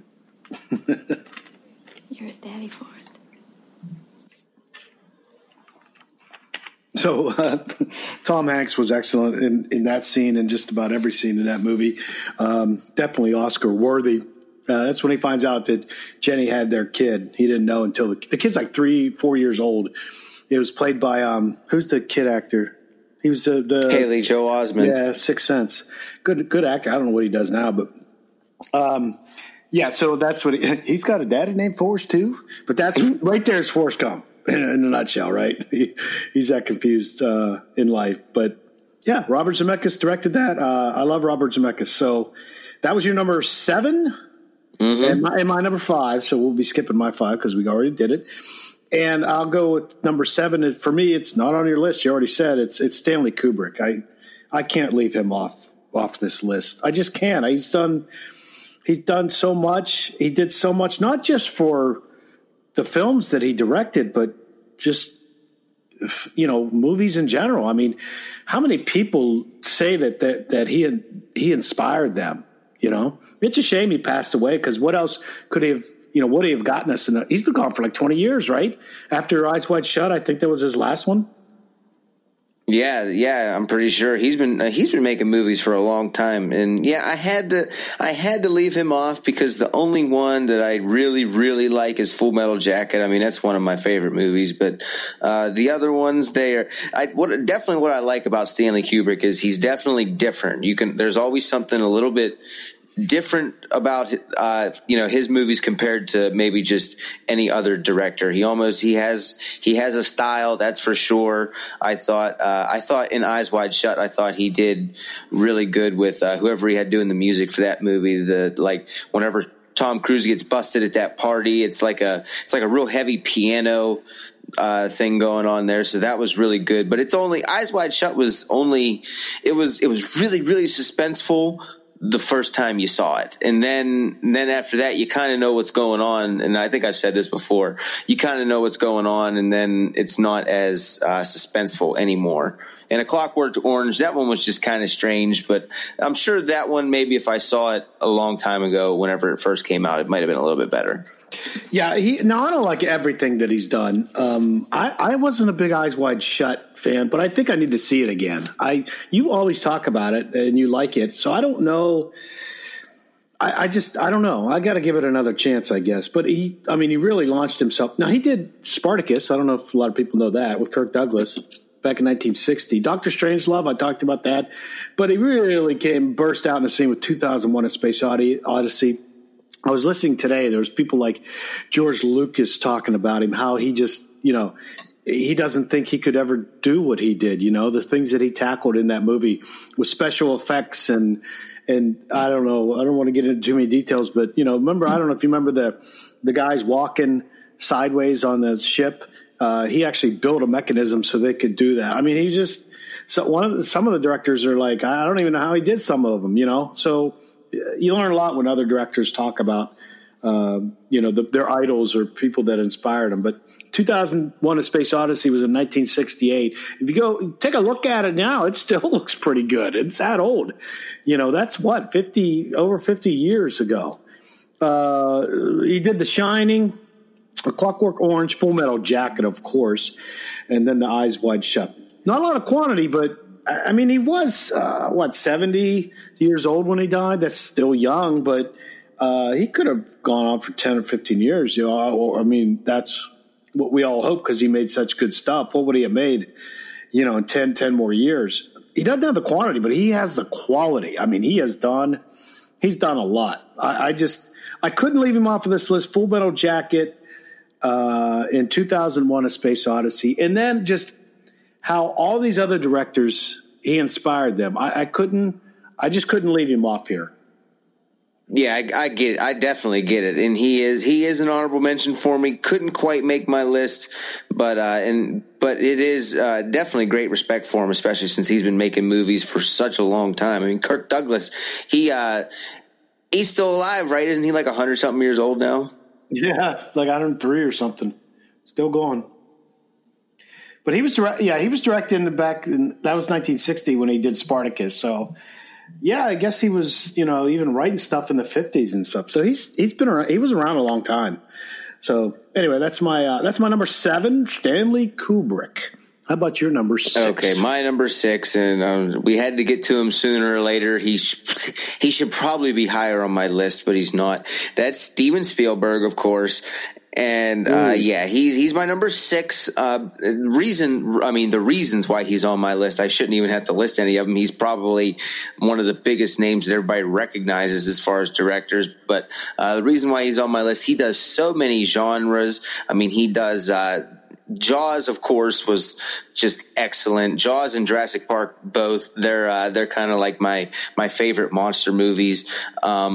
He also did Saving Private Ryan, so he gets the war movie. He also does Titanic, like the historical fiction type thing. But he just he does so many genres, and he's had his hands in so many things. And actually, I mean, you can probably take it away on this one. I'm sure you know way more about Steven Spielberg than I do. I mean, but of course, Schindler's List too. I mean, he's just done so much. And again, he could probably be a little bit higher on my list. Maybe he should be, but just whenever I was kind of going over everything, this is where he ended up. A lot of these, I've already said that a lot of these guys on these lists could be interchangeable, but Steven Spielberg had to be on my list. And he's probably the most recognizable director's name in Hollywood. At least he was. There's some other guys that maybe you're starting to hear a little bit more about now, but Steven Spielberg, he's definitely going to go down in history as one of the greatest directors of all time. I'm really surprised it's not higher on your list. I really want to know who's above him. I mean, I have people above him, but I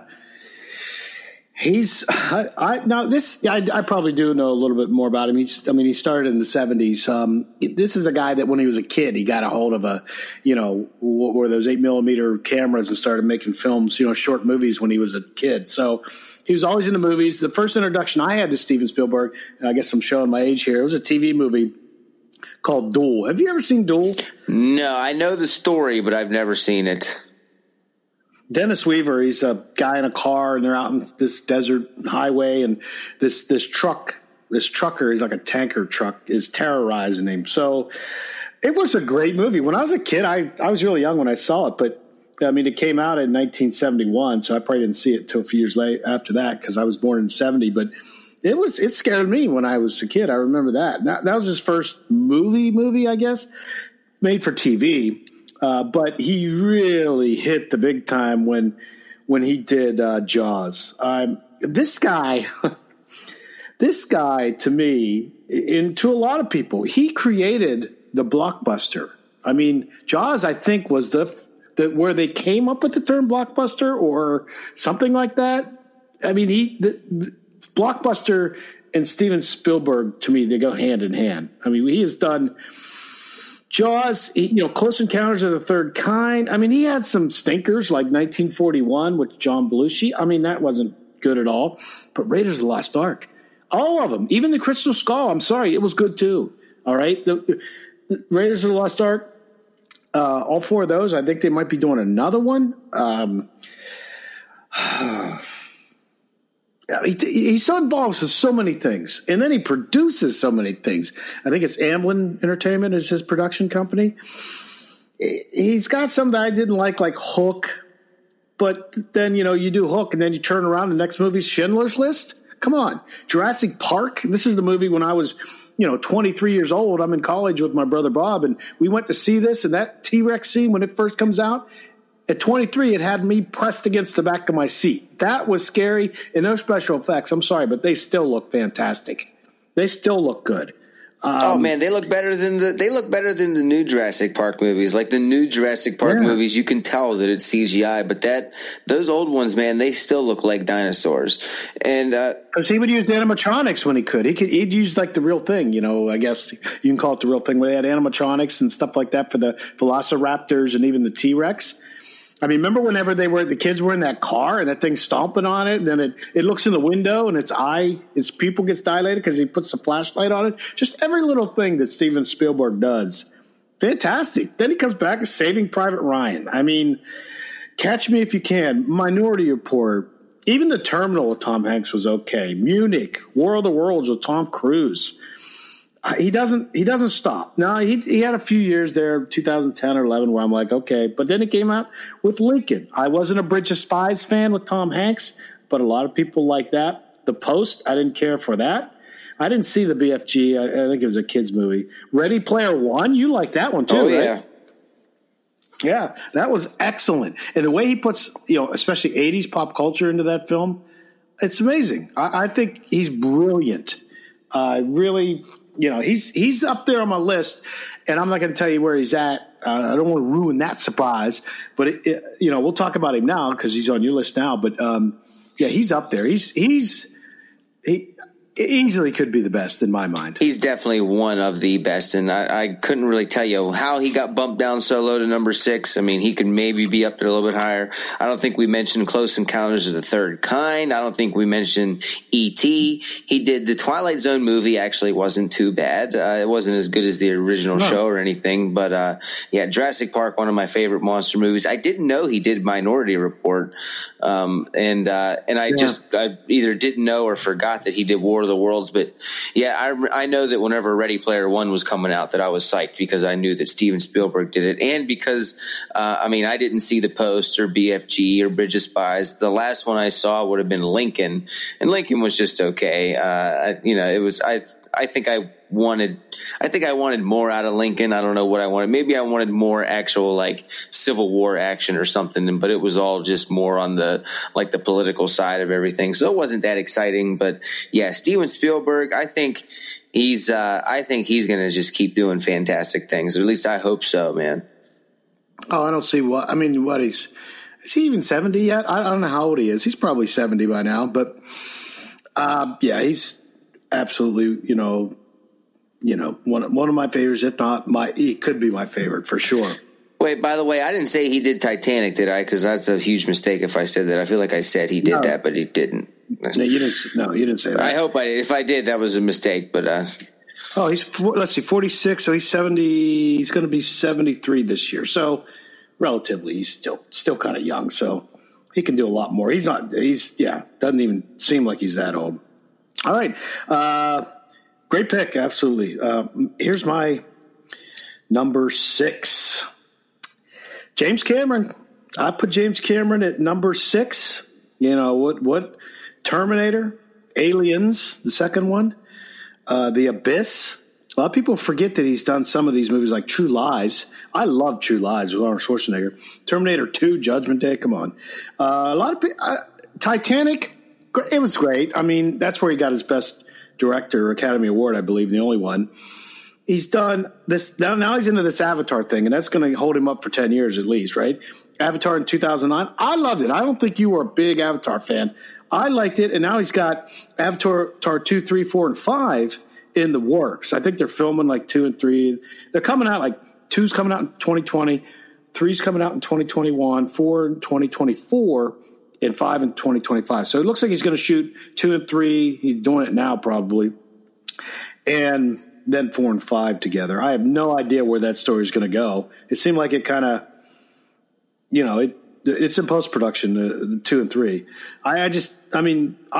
Avatar was good. Where does it go from there? I'm sure he's brilliant enough to make it great, right? I don't know. You weren't a big Avatar fan. Well, I liked Avatar. I definitely liked it. It was the first 3D movie I ever saw. I don't really care for that, the main guy in it. I forget his name right now, but Sam Worthington? Yeah. He's not my favorite, but Avatar is a really good movie. Now, James Cameron, he's one of those guys because it feels like just a minute ago I said Steven Spielberg directed Titanic, which I know he didn't. I know James Cameron did, but it's almost like these more famous guys, like I'm just now starting to get them all sorted out as to who did what. Like it seems like James Cameron, like Robert Zemeckis, Steven Spielberg, all those guys, I kind of forget which ones all those guys have done, but I'll never forget that James Cameron's, of course, on my list. He's a little bit higher, but I'll never forget that he did Terminator, one of my all-time favorite movies, Terminator 2, of course, and then I love Titanic. And I think I'm really excited to see what he's going to do with all these Avatar movies, because the first one was good. It wasn't outrageously good. I really did like it, but I'm really excited to see what the sequels are going to do, especially because it's almost like it seems like he has it all figured out or something. I'm sure he does. He probably had it figured out before he started the first one. He's that kind of guy. He's brilliant. You know, he did Terminator. Excellent. I mean, that's his best stuff, right? Terminator 2. You know, a lot of people will say, well, I don't think James Cameron should be the best director on any list because, you know, he's Mr. Action Sci-Fi guy. Who cares? They're great movies. Terminator 1, Terminator 2, Judgment Day are great movies. Now, he stopped at Terminator 2. We mentioned Terminator 3, Rise of the Machines. It doesn't get the credit that it should. I thought it was fantastic. It wasn't as good as 2, but it's a lot better than some of the other sequels. I love the third one. Jonathan Mostow, I guess, directed that one. But he stopped with that. I guess he produces them now. But Terminator, and then he did Aliens. Now, those were his 2 big first hits. Terminator, then 2 years later, Aliens, the sequel to Alien, which was Ridley Scott. I don't know why Ridley Scott didn't do it, but James Cameron, I thought Aliens was just as good, if not better, than the first one. I know a lot of people don't want to hear that, but yeah. The Abyss, that was a fantastic movie, and I don't think it gets the credit that it should. You remember The Abyss? You've seen that, right? Oh yeah, that's a good one. I like it. I like deep sea movies. You know, there's not very many good ones out there, but that's definitely one of them. True Lies, 1994 Arnold Schwarzenegger. I thought it was just fantastic. Even Tom Arnold was good in it, you know. And of course, that was one of my favorite performances by. You know who I'm talking about? I'm not sure. You still interested in that vet? Oh, Bill Paxton. Yeah, he's sad that he died. He was great. Let me ask you a question. I see his list of directing credits, and there's one here after True Lies in 1996. It's called Terminator or T2 3D Battle Across Time. It's a short. Now, these short movies, where do you go to see these? I don't know. I see them all over IMDb all the time, but I don't know. Yeah, I don't know where you find them. They got to be somewhere, right? I mean, I know they're only like 5-10 minutes long, some of them, but you see them all the time. Where do you go to watch them? I haven't even Googled them. I have no idea. We need to figure this out. Yeah, because a lot of them actually look very interesting. I just never followed up on them. Anyway, I think, I don't know. I'm a little bit mixed on the Avatar. I loved Avatar, and I'm looking forward to the 4 sequels that he's making. But he is really tying himself up here. I mean, think about it. There's a movie collaborating director in 2016, Torek, The First Flight. I have no idea what that is. But if you think about it, if he did Avatar in 2009, and he's doing Avatar 2 and 3, I think he already filmed those, and then he's going to do 4 and 5. And that comes out, the last one, Avatar 5, is scheduled to come out in 2025. That means that he tied himself up with Avatar for 16 years. That's a long time. Yeah. For one project. So, it's going to break all kind of records. People are looking forward to this. They're going to love them. I mean, but 5 of them, wow. I mean, what else could he have done? He's obviously imaginative. He's creative. I don't know. I guess he's an ass on set. He's like demanding, and people have cell phones, and he would take them from the actors and like take a nail gun and nail them to the wall. They weren't allowed to have cell phones, stuff like that. A lot of people I've heard, you hear some actors and actresses, they get interviewed and they say, oh, he was fab. Everybody's so great. They love each other. But you don't hear that a lot with James Cameron. It's kind of like, he's kind of you can just tell in their voice. They might be saying good things about him, but you can just tell they didn't really care for him. But there are those that do. Sigourney Weaver, Bill Paxton, we mentioned, Arnold Schwarzenegger, obviously, like his favorites. Maybe Leonardo DiCaprio wasn't a favorite of his. I don't know, but they never did anything together again. Of course, Martin Scorsese and Leo have done like 5 movies together. So, yeah, I love James Cameron, and I'm looking forward to Avatar. And that's a pretty solid number 6 on my list. So number 5 for you. All right, my number 5. This is another one.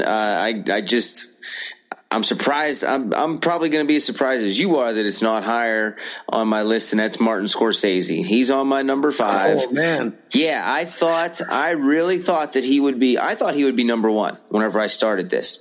I really thought he would be number 1, but he ended up at number 5. Now he's done so many movies that I like, and he's so good with the crime and the drama and like the mob movies. Now what this almost comes down to me is it's almost like a Goodfellas versus Godfather thing. Now Godfather, of course, directed by Francis Ford Coppola, and I am not a fan of that movie really at all. But Martin Scorsese with his mob movie. I mean, I like Casino more than The Godfather, but I mean, Martin Scorsese, he did Raging Bull, which I saw that one. It's supposed to be like one of the best sports movies of all time, but I was not a real big fan of that one. But he did do Goodfellas. He did do Cape Fear, both of those with Robert De Niro, of course, Casino with Robert De Niro.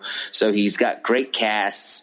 Gangs of New York, that's when he starts it off with Leonardo DiCaprio. And of course, Daniel Day-Lewis plays Bill the Butcher. He made my villain list. Aviator, Leonardo DiCaprio again. The Departed, Leonardo DiCaprio again. Shutter Island, Leonardo DiCaprio again. And all just great roles for Leonardo DiCaprio, I thought, especially Howard Hughes in The Aviator.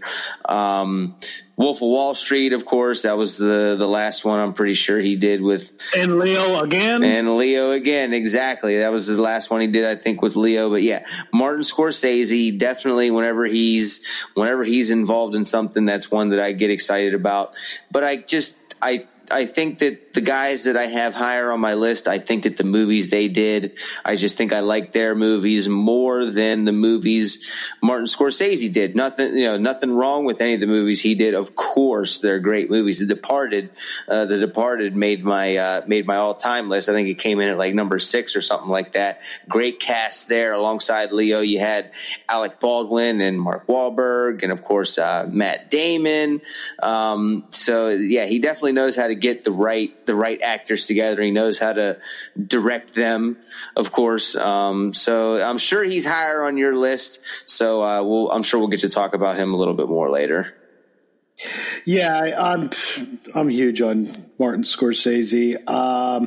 So yeah, I'll talk about him a little bit more later. But I do want to mention the Leonardo DiCaprio connection. All right. Do you think these guys like working together? What do we say? 5 movies that they've done together, right? Oh, at least, yes.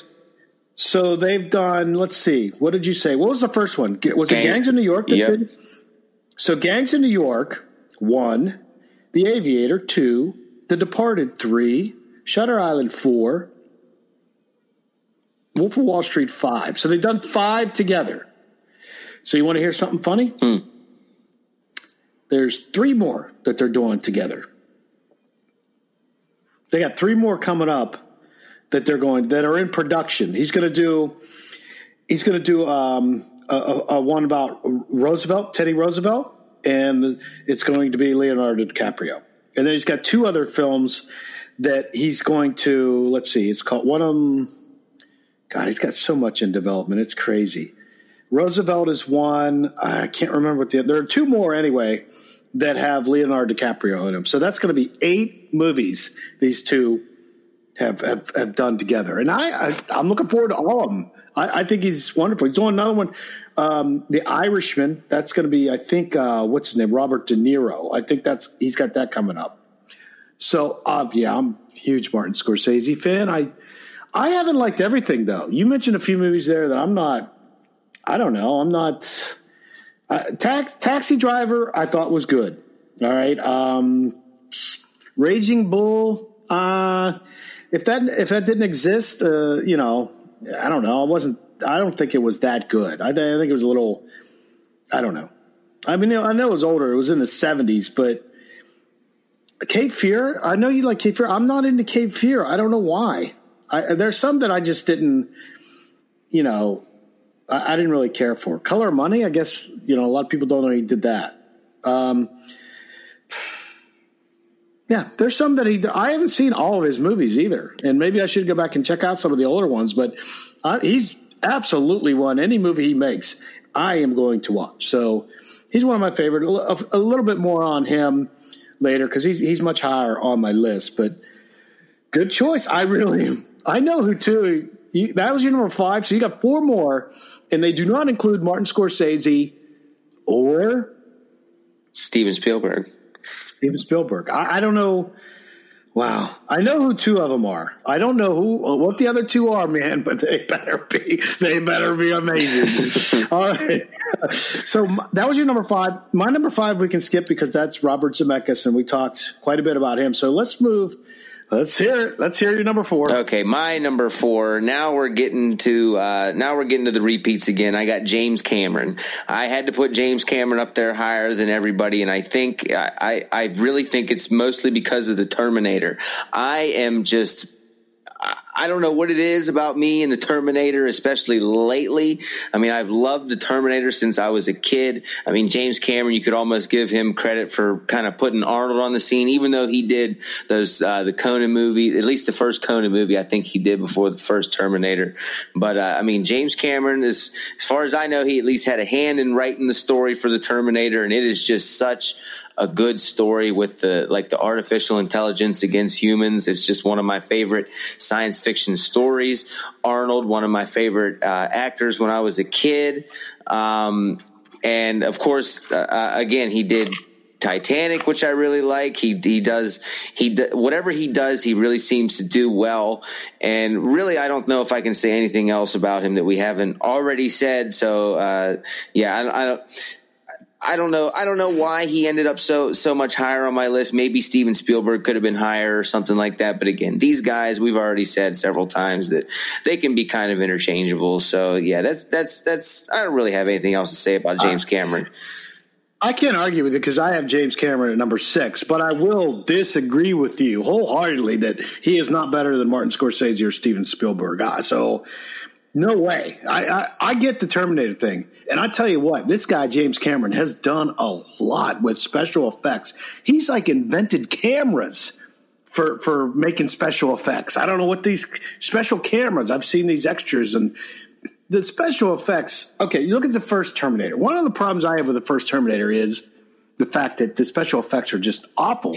I think it was ahead of its time. It was 1984. They did not have the ability to do good special effects like that. A walking robot. But 7 years later, he developed CG. For Terminator 2. And it still looks good today. Titanic, he recreated that ship. And what kind of research he did? He went to the bottom of the ocean and looked at the wreck. I mean, the guy, I love James Cameron. But yeah, he's a solid number 6 on my list. And he's just innovative. All this stuff. I mean, this Avatar stuff is going to be great. We talked about that. Yeah, but Martin Scorsese and the special effects. That was another thing that I meant to mention there. That was just another reason why I like him so much, and maybe why I felt he could be a little bit higher, just because all the things that he has done with special effects. Terminator 2 still looks good. Titanic, the ship going down, that still looks good, man. I don't know. I just think I've been watching James Cameron stuff longer than I've been watching, at least longer than I have known that I've been watching Martin Scorsese stuff. Well, you know what I'm saying? I can give you that, because James Cameron came on the scene right around when you were born and you were a kid, and Scorsese and Spielberg were around in the, Scorsese in the 60s, and Spielberg came out in the 70s. So they do have some films that are older that I can appreciate probably more, because I, had more of a connection to him when I was young, when I was a kid. Yeah. So yeah, I'll give you that. So that was your number 4? Mm-hmm. So there's one more. I have no idea. Who the hell are you going to put in there? I know 2 of them, and I think I'm going to say one of them here with – this is my number 4, right? It's Quentin Tarantino. Oh, yeah. Quentin Tarantino, I think, is brilliant. I mean, how long has this guy been on the scene? I mean, Reservoir Dogs, Pulp Fiction. Well, I mean, those 2 alone. What – I mean – if that was all he did, he would still be good. I mean, he's got his own way of doing things, and he's obviously can do a lot of different things. He's actually, I guess, going to do the what do you call it? The Star Trek. The Star Trek, a rated R Star Trek. I mean, what? Really? I mean, yeah, really, he's going to do that. So, but I mean, what kind of mind thinks of like things like the Reservoir Dogs? I mean, Pulp Fiction. His twisted mind can think of a lot of gruesome stuff. And I like just about, can I say I liked everything he's done? I mean, he's directed 21 things. And let's get into him a little bit here, a little bit more detail. There's no way you like Kill Bill. No, I was not a Kill Bill fan. I don't get it. I'm dunce. I don't know. But I am a Reservoir Dogs fan, Pulp Fiction, even Jackie Brown. Kill Bill Volume 1 and 2, I just don't get it. Grindhouse, I don't know Grindhouse or Death Proof, but Inglourious Bastards, wow. That's my favorite from him. Django Unchained and The Hateful Eight, they were good too. So he's got a Star Trek product. It's in production. I guess it's going to have the same cast as it did before. The new cast. And then he's doing one that's coming out this year. It's called Once Upon a Time in Hollywood. We talked about this last episode. It's got Leonardo DiCaprio and Brad Pitt in it. And it's about TV actor and his stunt double embark on an odyssey to make a name for themselves in the 70s or 80s. Nope, 69. Oh, Los Angeles. During the Helter Skelter, the Charles Manson, the Sharon Tate murders and that kind of stuff. So I'm looking forward to that. Anything he does, I'll always look forward to Quentin Tarantino. Inglourious Bastards, you know what? I'm like Pulp Fiction, loved it. Loved Reservoir Dogs. He can't do anything better. And then he comes out with Inglourious Bastards. I mean, this guy is amazing. And he's so amazing. We have two directed scenes from him. We'll start off with Pulp Fiction. You chose this one. This is one of your favorite scenes from him, right? This is Sam Jackson and John Travolta. This was his comeback film, if you will. And Franco Wiley, I think, is the victim here. Mm-hmm. let's check out Pulp Fiction. We happy? Yeah, we happy. Look, I'm sorry. I didn't get your name. I got yours, Vincent, right? But I never got your... My name's Pitt, and your ass ain't talking your way out of this shit. No. I just want you to know how... I just want you to know how sorry we are that things got so fucked up with us and Mr. Wallace. We got into this thing with the best intentions, really. I never... Oh, I'm sorry. Did I break your concentration? I didn't mean to do that. Please, continue. You were saying something about best intentions? What's the matter? Oh, you were finished. Oh, well, allow me to retort. What does Marcellus Wallace look like? What? What country you from? What? What ain't no country I ever heard of? They speak English and what?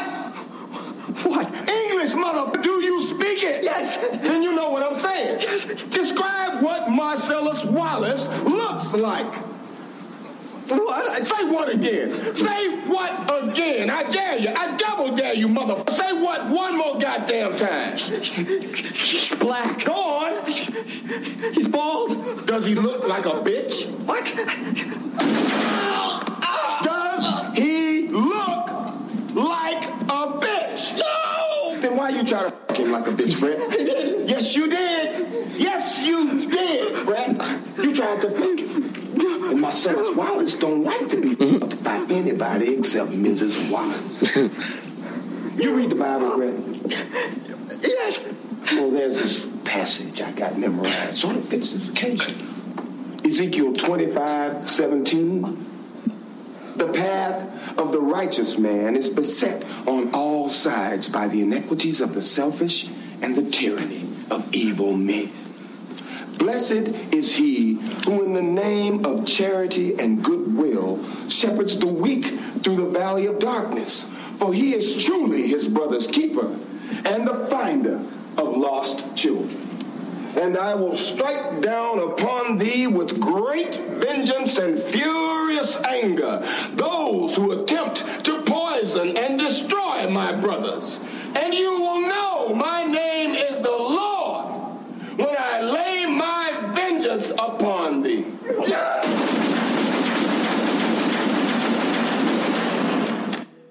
So Samuel Jackson, he probably doesn't get the credit that he deserves for his acting abilities. I mean, he could sit there and talk about something mundane like, foot massages, and then, next scene he's doing something like that. So he's pretty versatile actor. But who's directing him? It's Quentin Tarantino. And Quentin Tarantino, he's great. We got another one from him. Now, we did Inglourious Bastards. We did the scene with Christoph Waltz, the first scene in that one, which was, one of the most tense scenes I've ever seen in my life. And we're talking, against Pulp Fiction, stuff like that. But this one is a little more comedic, but still tense. It's when Brad Pitt gets, let's just say it's the Bear Jew. Well, either kill you or let you go. Whether or not you're going to leave this ditch alive depends entirely on you. Up the road a piece, there's an orchard. Besides you, we know there's another crop patrol around here somewhere. If that patrol were to have any crack shots, that orchard would be a goddamn sniper's delight. So if you ever want to eat a sauerkraut sandwich again, you gotta show me on this here map where they are. You gotta tell me how many they are, and you gotta tell me what kind of artillery they're carrying with them. They can't expect me to divulge information that would put German lives in danger. Well, now, Warner, that's where you're wrong, because that's exactly what I expect. You know about Germans hiding in trees, and you need to tell me. And you need to tell me right now. Now just take that finger of yours and point out on this here map where this party's being held. How many's it coming, and what they brought to play with.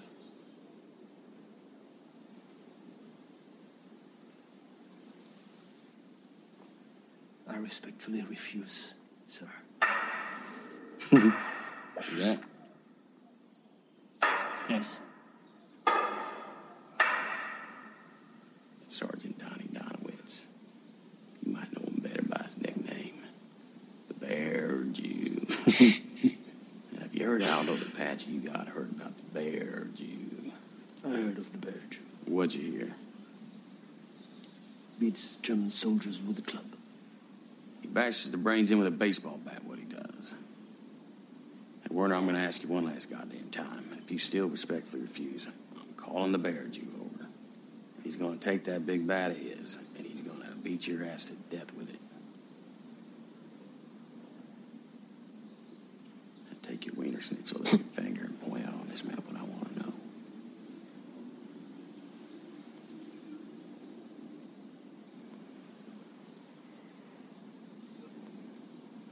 Q.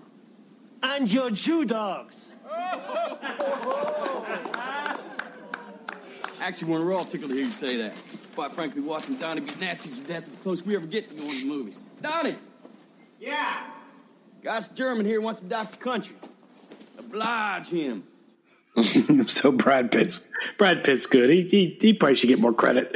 But this is directed by Tarantino. I mean, who else could make scenes like that? The whole movie almost is excellent. So, yeah, that's my choice. Well, we might as well stick with Quentin Tarantino for a second because he's actually number 3 on my list. He really climbed the list as I started putting it all together, and I think it's just because he definitely has like his own style, how he does that, like sometimes where he shoots the movies in different orders, like Reservoir Dogs or Pulp Fiction. But Jackie Brown was really good. I was not a Kill Bill fan. Inglourious Bastards that's my favorite of his too. But The Hateful Eight was good.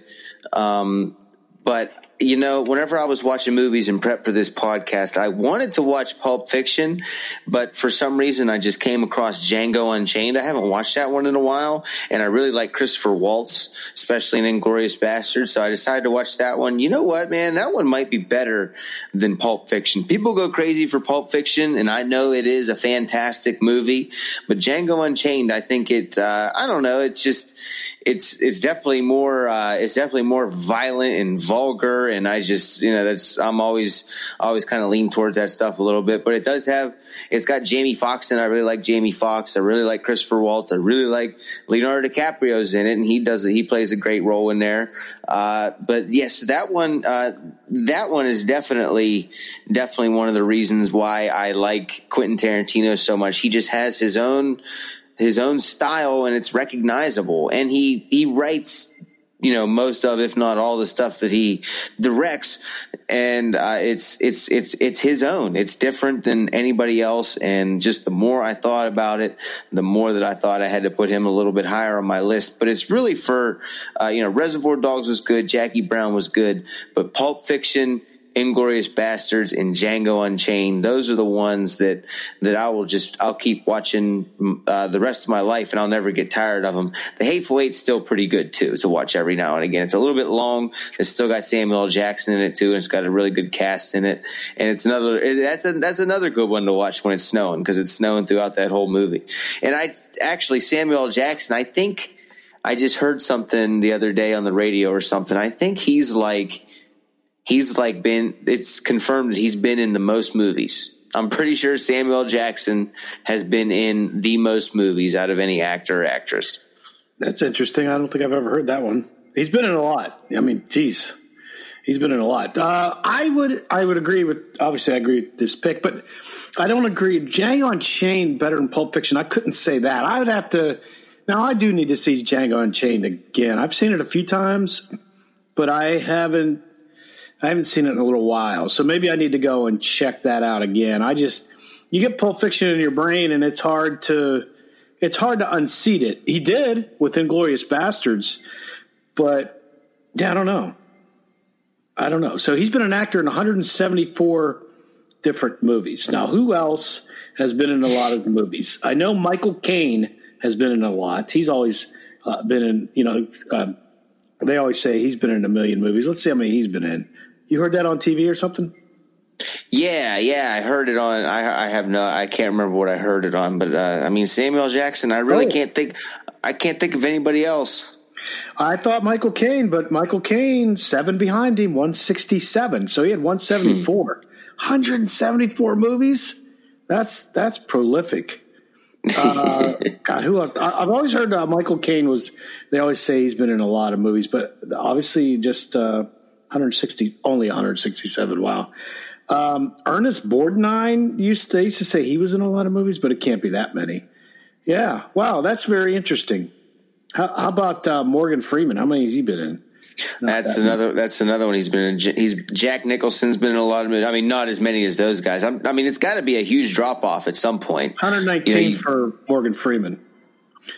Yeah. I'd have to. Yeah, that's very interesting. It's probably true. I don't see why it wouldn't be. Wow. Okay. So anyway, that's our pick there. That's Quentin Tarantino. Your number 3 was my number 4. So now it's my number 3. And this is these three are, we keep saying they're interchangeable. They're not, I guess, for me, but I don't know how to say it. But this was a tough one. I did put Steven Spielberg at 3. You should know who's above him, and they're probably your top directors too. Steven Spielberg is just, we already talked about him. I mean, Jurassic Park, Jaws, Close Encounters. I mean, almost everything that he's done, he touches is gold. I mean, even had a funny cameo in Austin Powers. Remember he had the little Oscar trophy there? That was funny. So, I mean, Schindler's List, it just goes on and on. We talked about it. Steven Spielberg, he's amazing to me. I couldn't put him I had a problem with the number 2 and number 3. And I'll try to explain my number 2 when I get to it and why he's above Steven Spielberg. But it was a really, really tough call for me. So anyway, we can go on because we talked about him a lot. Steven Spielberg is my number 3. Yeah, Steven Spielberg. He can do it all, man. So my number 2 is one that you already mentioned, and that is Joel and Ethan Coen. Oh, wow. Is that high? Yeah. I really thought about this, and I think that I think the Coen brothers probably have, out of any of these directors, they probably have the longest list of movies that I love a lot. Movies that I really like a lot. And that's starting with Raising Arizona. I've been watching that movie since I was a kid. Fargo is my favorite one. The Big Lebowski, Oh Brother, Where Art Thou? Lady Killers, which I forgot about till today, actually. But No Country for Old Men, one of my favorite movies. I love the movie Burn After Reading. Hail Caesar was not good. True Grit was okay or whatever. But, yeah, these guys, they're another one kind of like Quentin Tarantino. They have their own style. It's almost, their movies are almost noticeable. Not as noticeable as Quentin Tarantino's. His definitely have their own thing going on. But these guys, and I said it earlier, like all of their movies are different, but they're all somehow kind of the same. And I love the cast that these guys use. Especially I watched an interview with these two, Joel and Ethan Coen, and Josh Brolin and Javier Bardem from No Country for Old Men, where they talked about making that movie together. That movie's actually based off a Cormac McCarthy book, and Cormac McCarthy, he also wrote The Road, which was a Viggo Mortensen movie, and he also wrote a book called Blood Meridian, which I read. It's supposed to be good. It wasn't all that good, but Joel and Ethan Coen, these guys, they're definitely doing something different. I don't know. I don't really know how to explain it because, again, I'm not an expert in directing or anything, but they are doing something different. And they also have, a lot of times they have a big hand in writing their movies, especially No Country for Old Men. That interview I watched with them, they talk about how they wrote it. Cormac McCarthy, they talked to him about it, and he seems to be okay with it. Kind of the opposite of Stephen King with The Shining, how he wasn't happy with that. The original author of No Country for Old Men seemed to be okay with this adaptation, but that's just one of their great movies. They've done they've done so many movies that are just different, but really, really great. Fargo was the one that I watched in prep for this one, and I watched The Big Lebowski too. Both movies that I will just never get tired of. And I guess we talked a lot about these guys already earlier, so I really don't have anything else to say about them. Yeah, I mean, they're number 9 on my list, and I have no problem leaving them at number 9. It wasn't hard for me to put them that low on the list. And the reason is because what have they done lately? I mean, I really thought that Ballad of Buster Scruggs, it started out really well on Netflix, and then it just turned to crap. Hail Caesar was awful. True Grit is a remake. It was good, but it wasn't great. And it's already done. If you're a great director or director pair, as these guys, brothers are, do your own stuff, all right? A Serious Man, I didn't think that was very good. Burn After Reading, I wasn't a fan. And that's the difference here. You seem to like more of their movies than I do. The last one I really loved from them was No Country for Old Men, and that was 12 years ago. So they haven't done much lately, and that counts, in my book. You got to be really consistent, and they haven't been.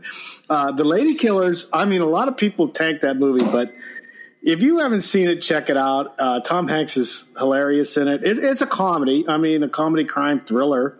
It's really funny. I mean, the characters in there are all good. They're all pretty damn funny.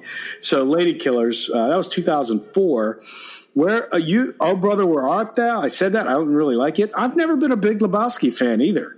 Definitely loved Fargo and Hudsucker Proxy. You have to see that. Whoever hasn't seen Hudsucker Proxy, gotta check that out because it's fantastic and funny.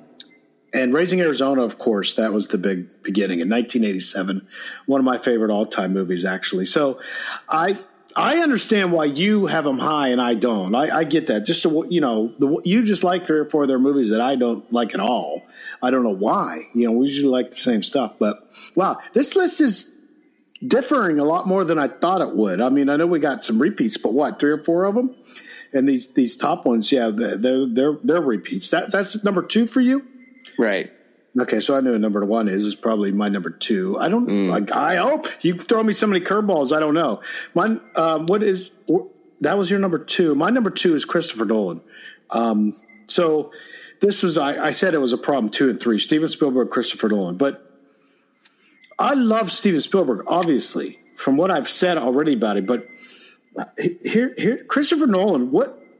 Name a bad movie that he's done. Name one bad movie that he's done, except Dunkirk. Name a bad one.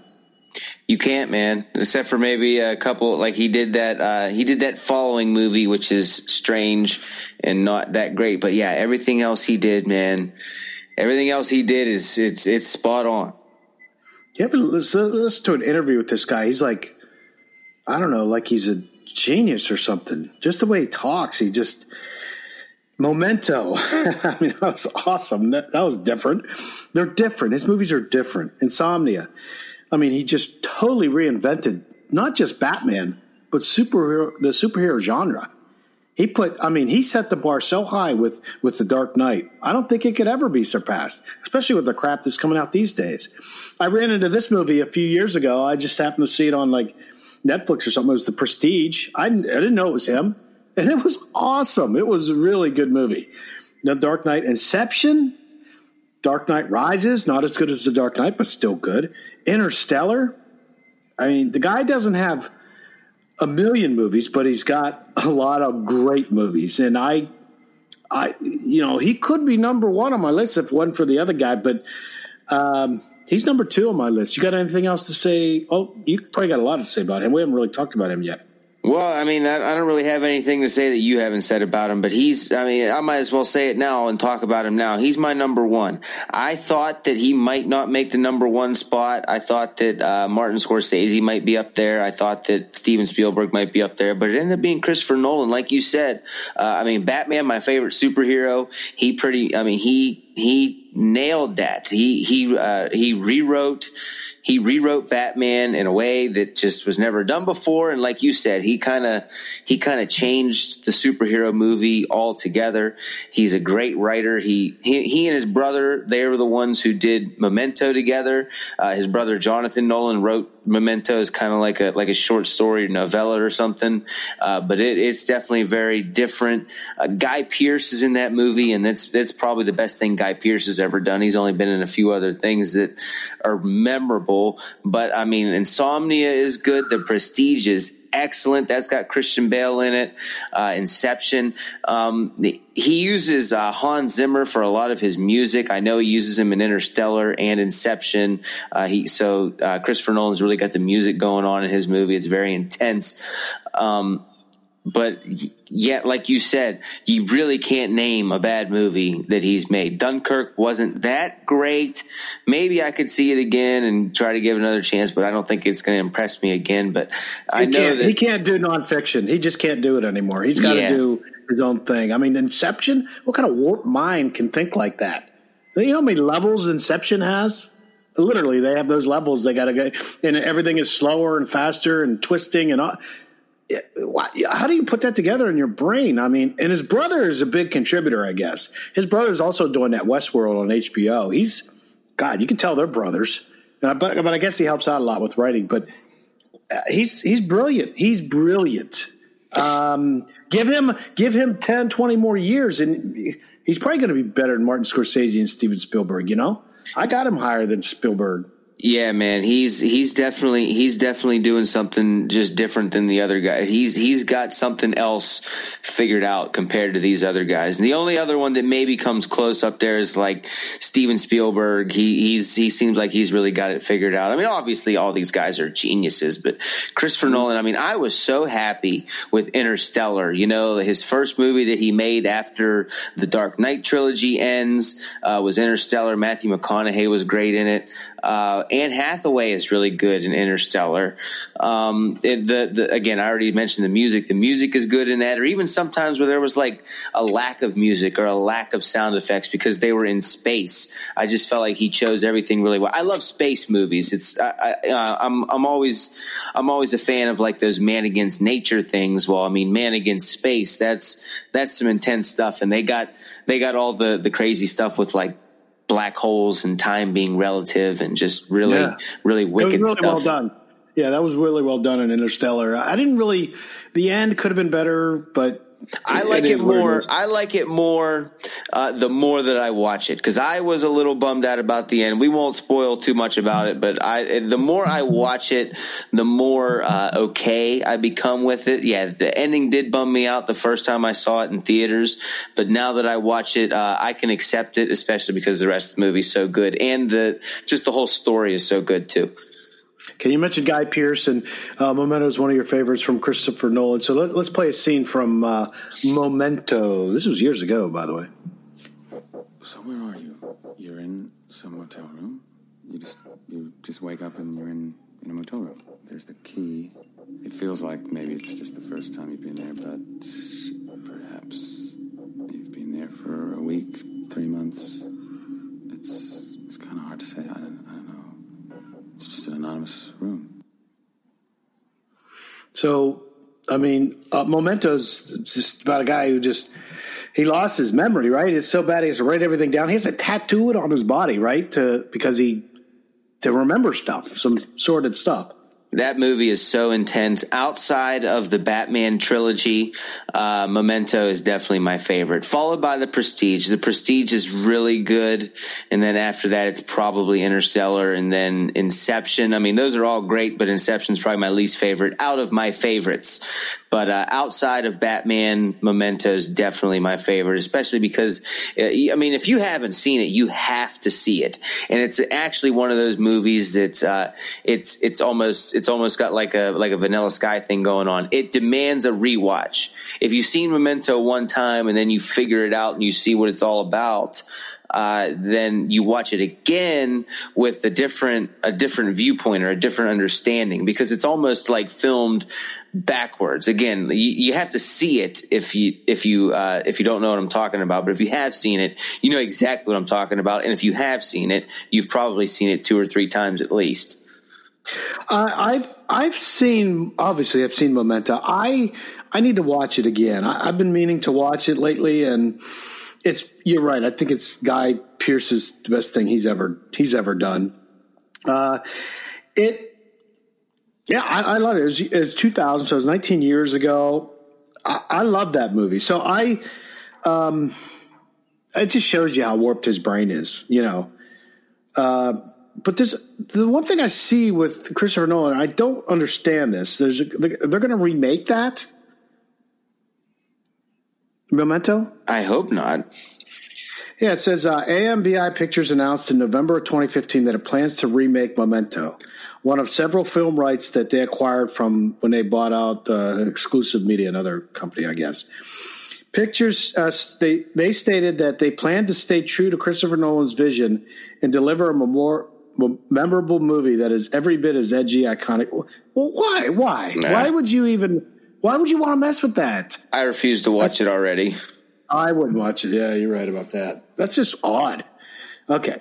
Christopher Nolan, brilliant, genius, but I don't think he's as good as this guy. Of course, it is Martin Scorsese. He's my number one. He's been my number one for years, I would say. I mean, Christopher Nolan just needs more. I mean, you're talking about somebody who's been around since the 60s, and he's done so much. I mean, just the bad guy movies, the mob movies alone, I mean, are fantastic. Goodfellas, one of my favorite movies ever. Wow. Every collaboration with Leonardo DiCaprio, that's a great team, by the way. I've even The Aviator, the Howard Hughes story. I'm a big Howard Hughes buff. So if you haven't seen The Aviator, you want to check that out. If you like Howard Hughes or know about him, you want to see that one. But I picked this scene from Goodfellas. This is one of the funnier scenes. He can do comedy, that's for sure. Let's listen to this one. Really funny. Really funny. What do you mean I'm funny? It's funny, you know. It's a good story. It's funny. You're a funny guy. What do you mean? You mean the way I talk? What? It's just, you know, you're just funny. It's funny, you know, the way you tell the story and everything. Funny how? I mean, what's funny about it? Yeah, Tommy, no, you got it all wrong. Oh, Anthony. He's a big boy. He knows what he said. What'd you say? You're right. Funny how? What? Just, you know, you're funny. You mean, well, let me understand this, because maybe it's me, I'm a little up, maybe. But I'm funny how? I mean, funny like I'm a clown, I amuse you. I make you laugh. I'm here to fucking amuse you. What do you mean funny? Funny how? How am I funny? Not just, you know how you tell the story. What? No, I don't know. You said it. How do I know? You said I'm funny. How the fuck am I funny? What the fuck is so funny about me? Tell me. Tell me what's funny.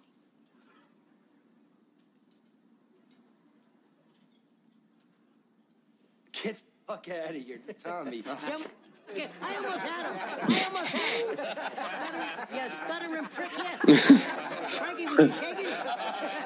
I wonder about you sometimes, Henry. You may fold under questioning. That's obviously a great scene. That's why Joe Pesci won Best Supporting Actor. He won Best Supporting Actor for that role in Goodfellas. He's also nominated for Best Supporting Actor in Raging Bull, which I'm not a huge fan of. It's okay. But Goodfellas is probably my number one with Scorsese. He's done so many good things. We've talked about him a lot. I can't imagine putting anyone, even Steven Spielberg or Christopher Nolan, above Steven Spielberg. I guess would be a better argument than Christopher Nolan for being above Scorsese. But I just absolutely anything he makes, I'm going to watch. I don't know anything that he made I don't like. I mean, there's some that I'm whatever. But yeah, fantastic director, and he's going to be around for a while too. So let's see. That's my number one. I will say here, honorable mentions, Ridley Scott, Ron Howard was an honorable mention for me. And that's because he's done so many good things. And then what's he done lately? You know, he did Apollo 13. He did Ransom. He did movies like that were great. But then what did he do? I mean, Solo. And that was like they fired the first directors, and then brought him in. I don't know how much he made it better. But what's Ron Howard done lately? I don't know. He's a great director. But lately, I don't see it. Oliver Stone, he just gets a little weird for me. I mean, Platoon was excellent. He's done a lot of great stuff. I don't know what it is about it. Born on the 4th of July, a lot of good stuff, but not on my top 10. Rob Reiner, we talked about him. Yeah, what's he done lately? That seems to be the biggest argument for these guys that I don't include on the list. Now, this one has done a lot lately, and it's J.J. Abrams. He's honorable mention, too. Yeah, actually number 10 on my list, and I had to bump him off. He's great. I mean, look, he brought back Star Wars and Star Trek. He's obviously talented. He's very talented. Just look at his credits on IMDb, and you see how amazing this guy is. He's brilliant. He comes up with ideas for TV shows. I think he started out with that show Lost on ABC. He's good. He got bumped for Mel Gibson for my number 10. So I like J.J. Abrams. And he's directing this next Star Wars too, the end of the third trilogy. So any other honorable mentions for you? Ones that I haven't mentioned, I think we mentioned most of them. I'll just read through what I have. Oliver Stone, you just mentioned him. Yeah, Platoon and Any Given Sunday. Those are my two favorite Oliver Stone movies, but it just wasn't enough to put him on. Mel Gibson, we talked about him. Michael Bay, I like Michael Bay. I really love the movie Pain and Gain. I love the movie Pearl Harbor. I like the movie The Rock, which we talked about earlier. I like the first few Transformers movies. I like his special effects. But he just Armageddon was good too, but he just, I don't know. His movies are a little cheesy sometimes, so I left him off. Ivan Reitman, that's another one of those National Lampoon guys. He directed Ghostbusters. I think Harold Ramis was one of the writers on Ghostbusters, but Ivan Reitman was a big director for those guys. But he didn't do enough for me either to make the list. Sylvester Stallone, I considered, because he directed Rocky 2, 3, and 4. I think those are the ones he directed. He also did one of the new Rambo movies. Clint Eastwood, one of my honorable mentions. Wes Anderson, one of my honorable mentions. I love the movie The Life Aquatic with Steve Zissou. That's with Bill Murray. And he also did The Grand Budapest Grand Budapest Hotel. And he also did other ones like Moonrise Kingdom, which wasn't that good. The Royal Tenenbaums was okay.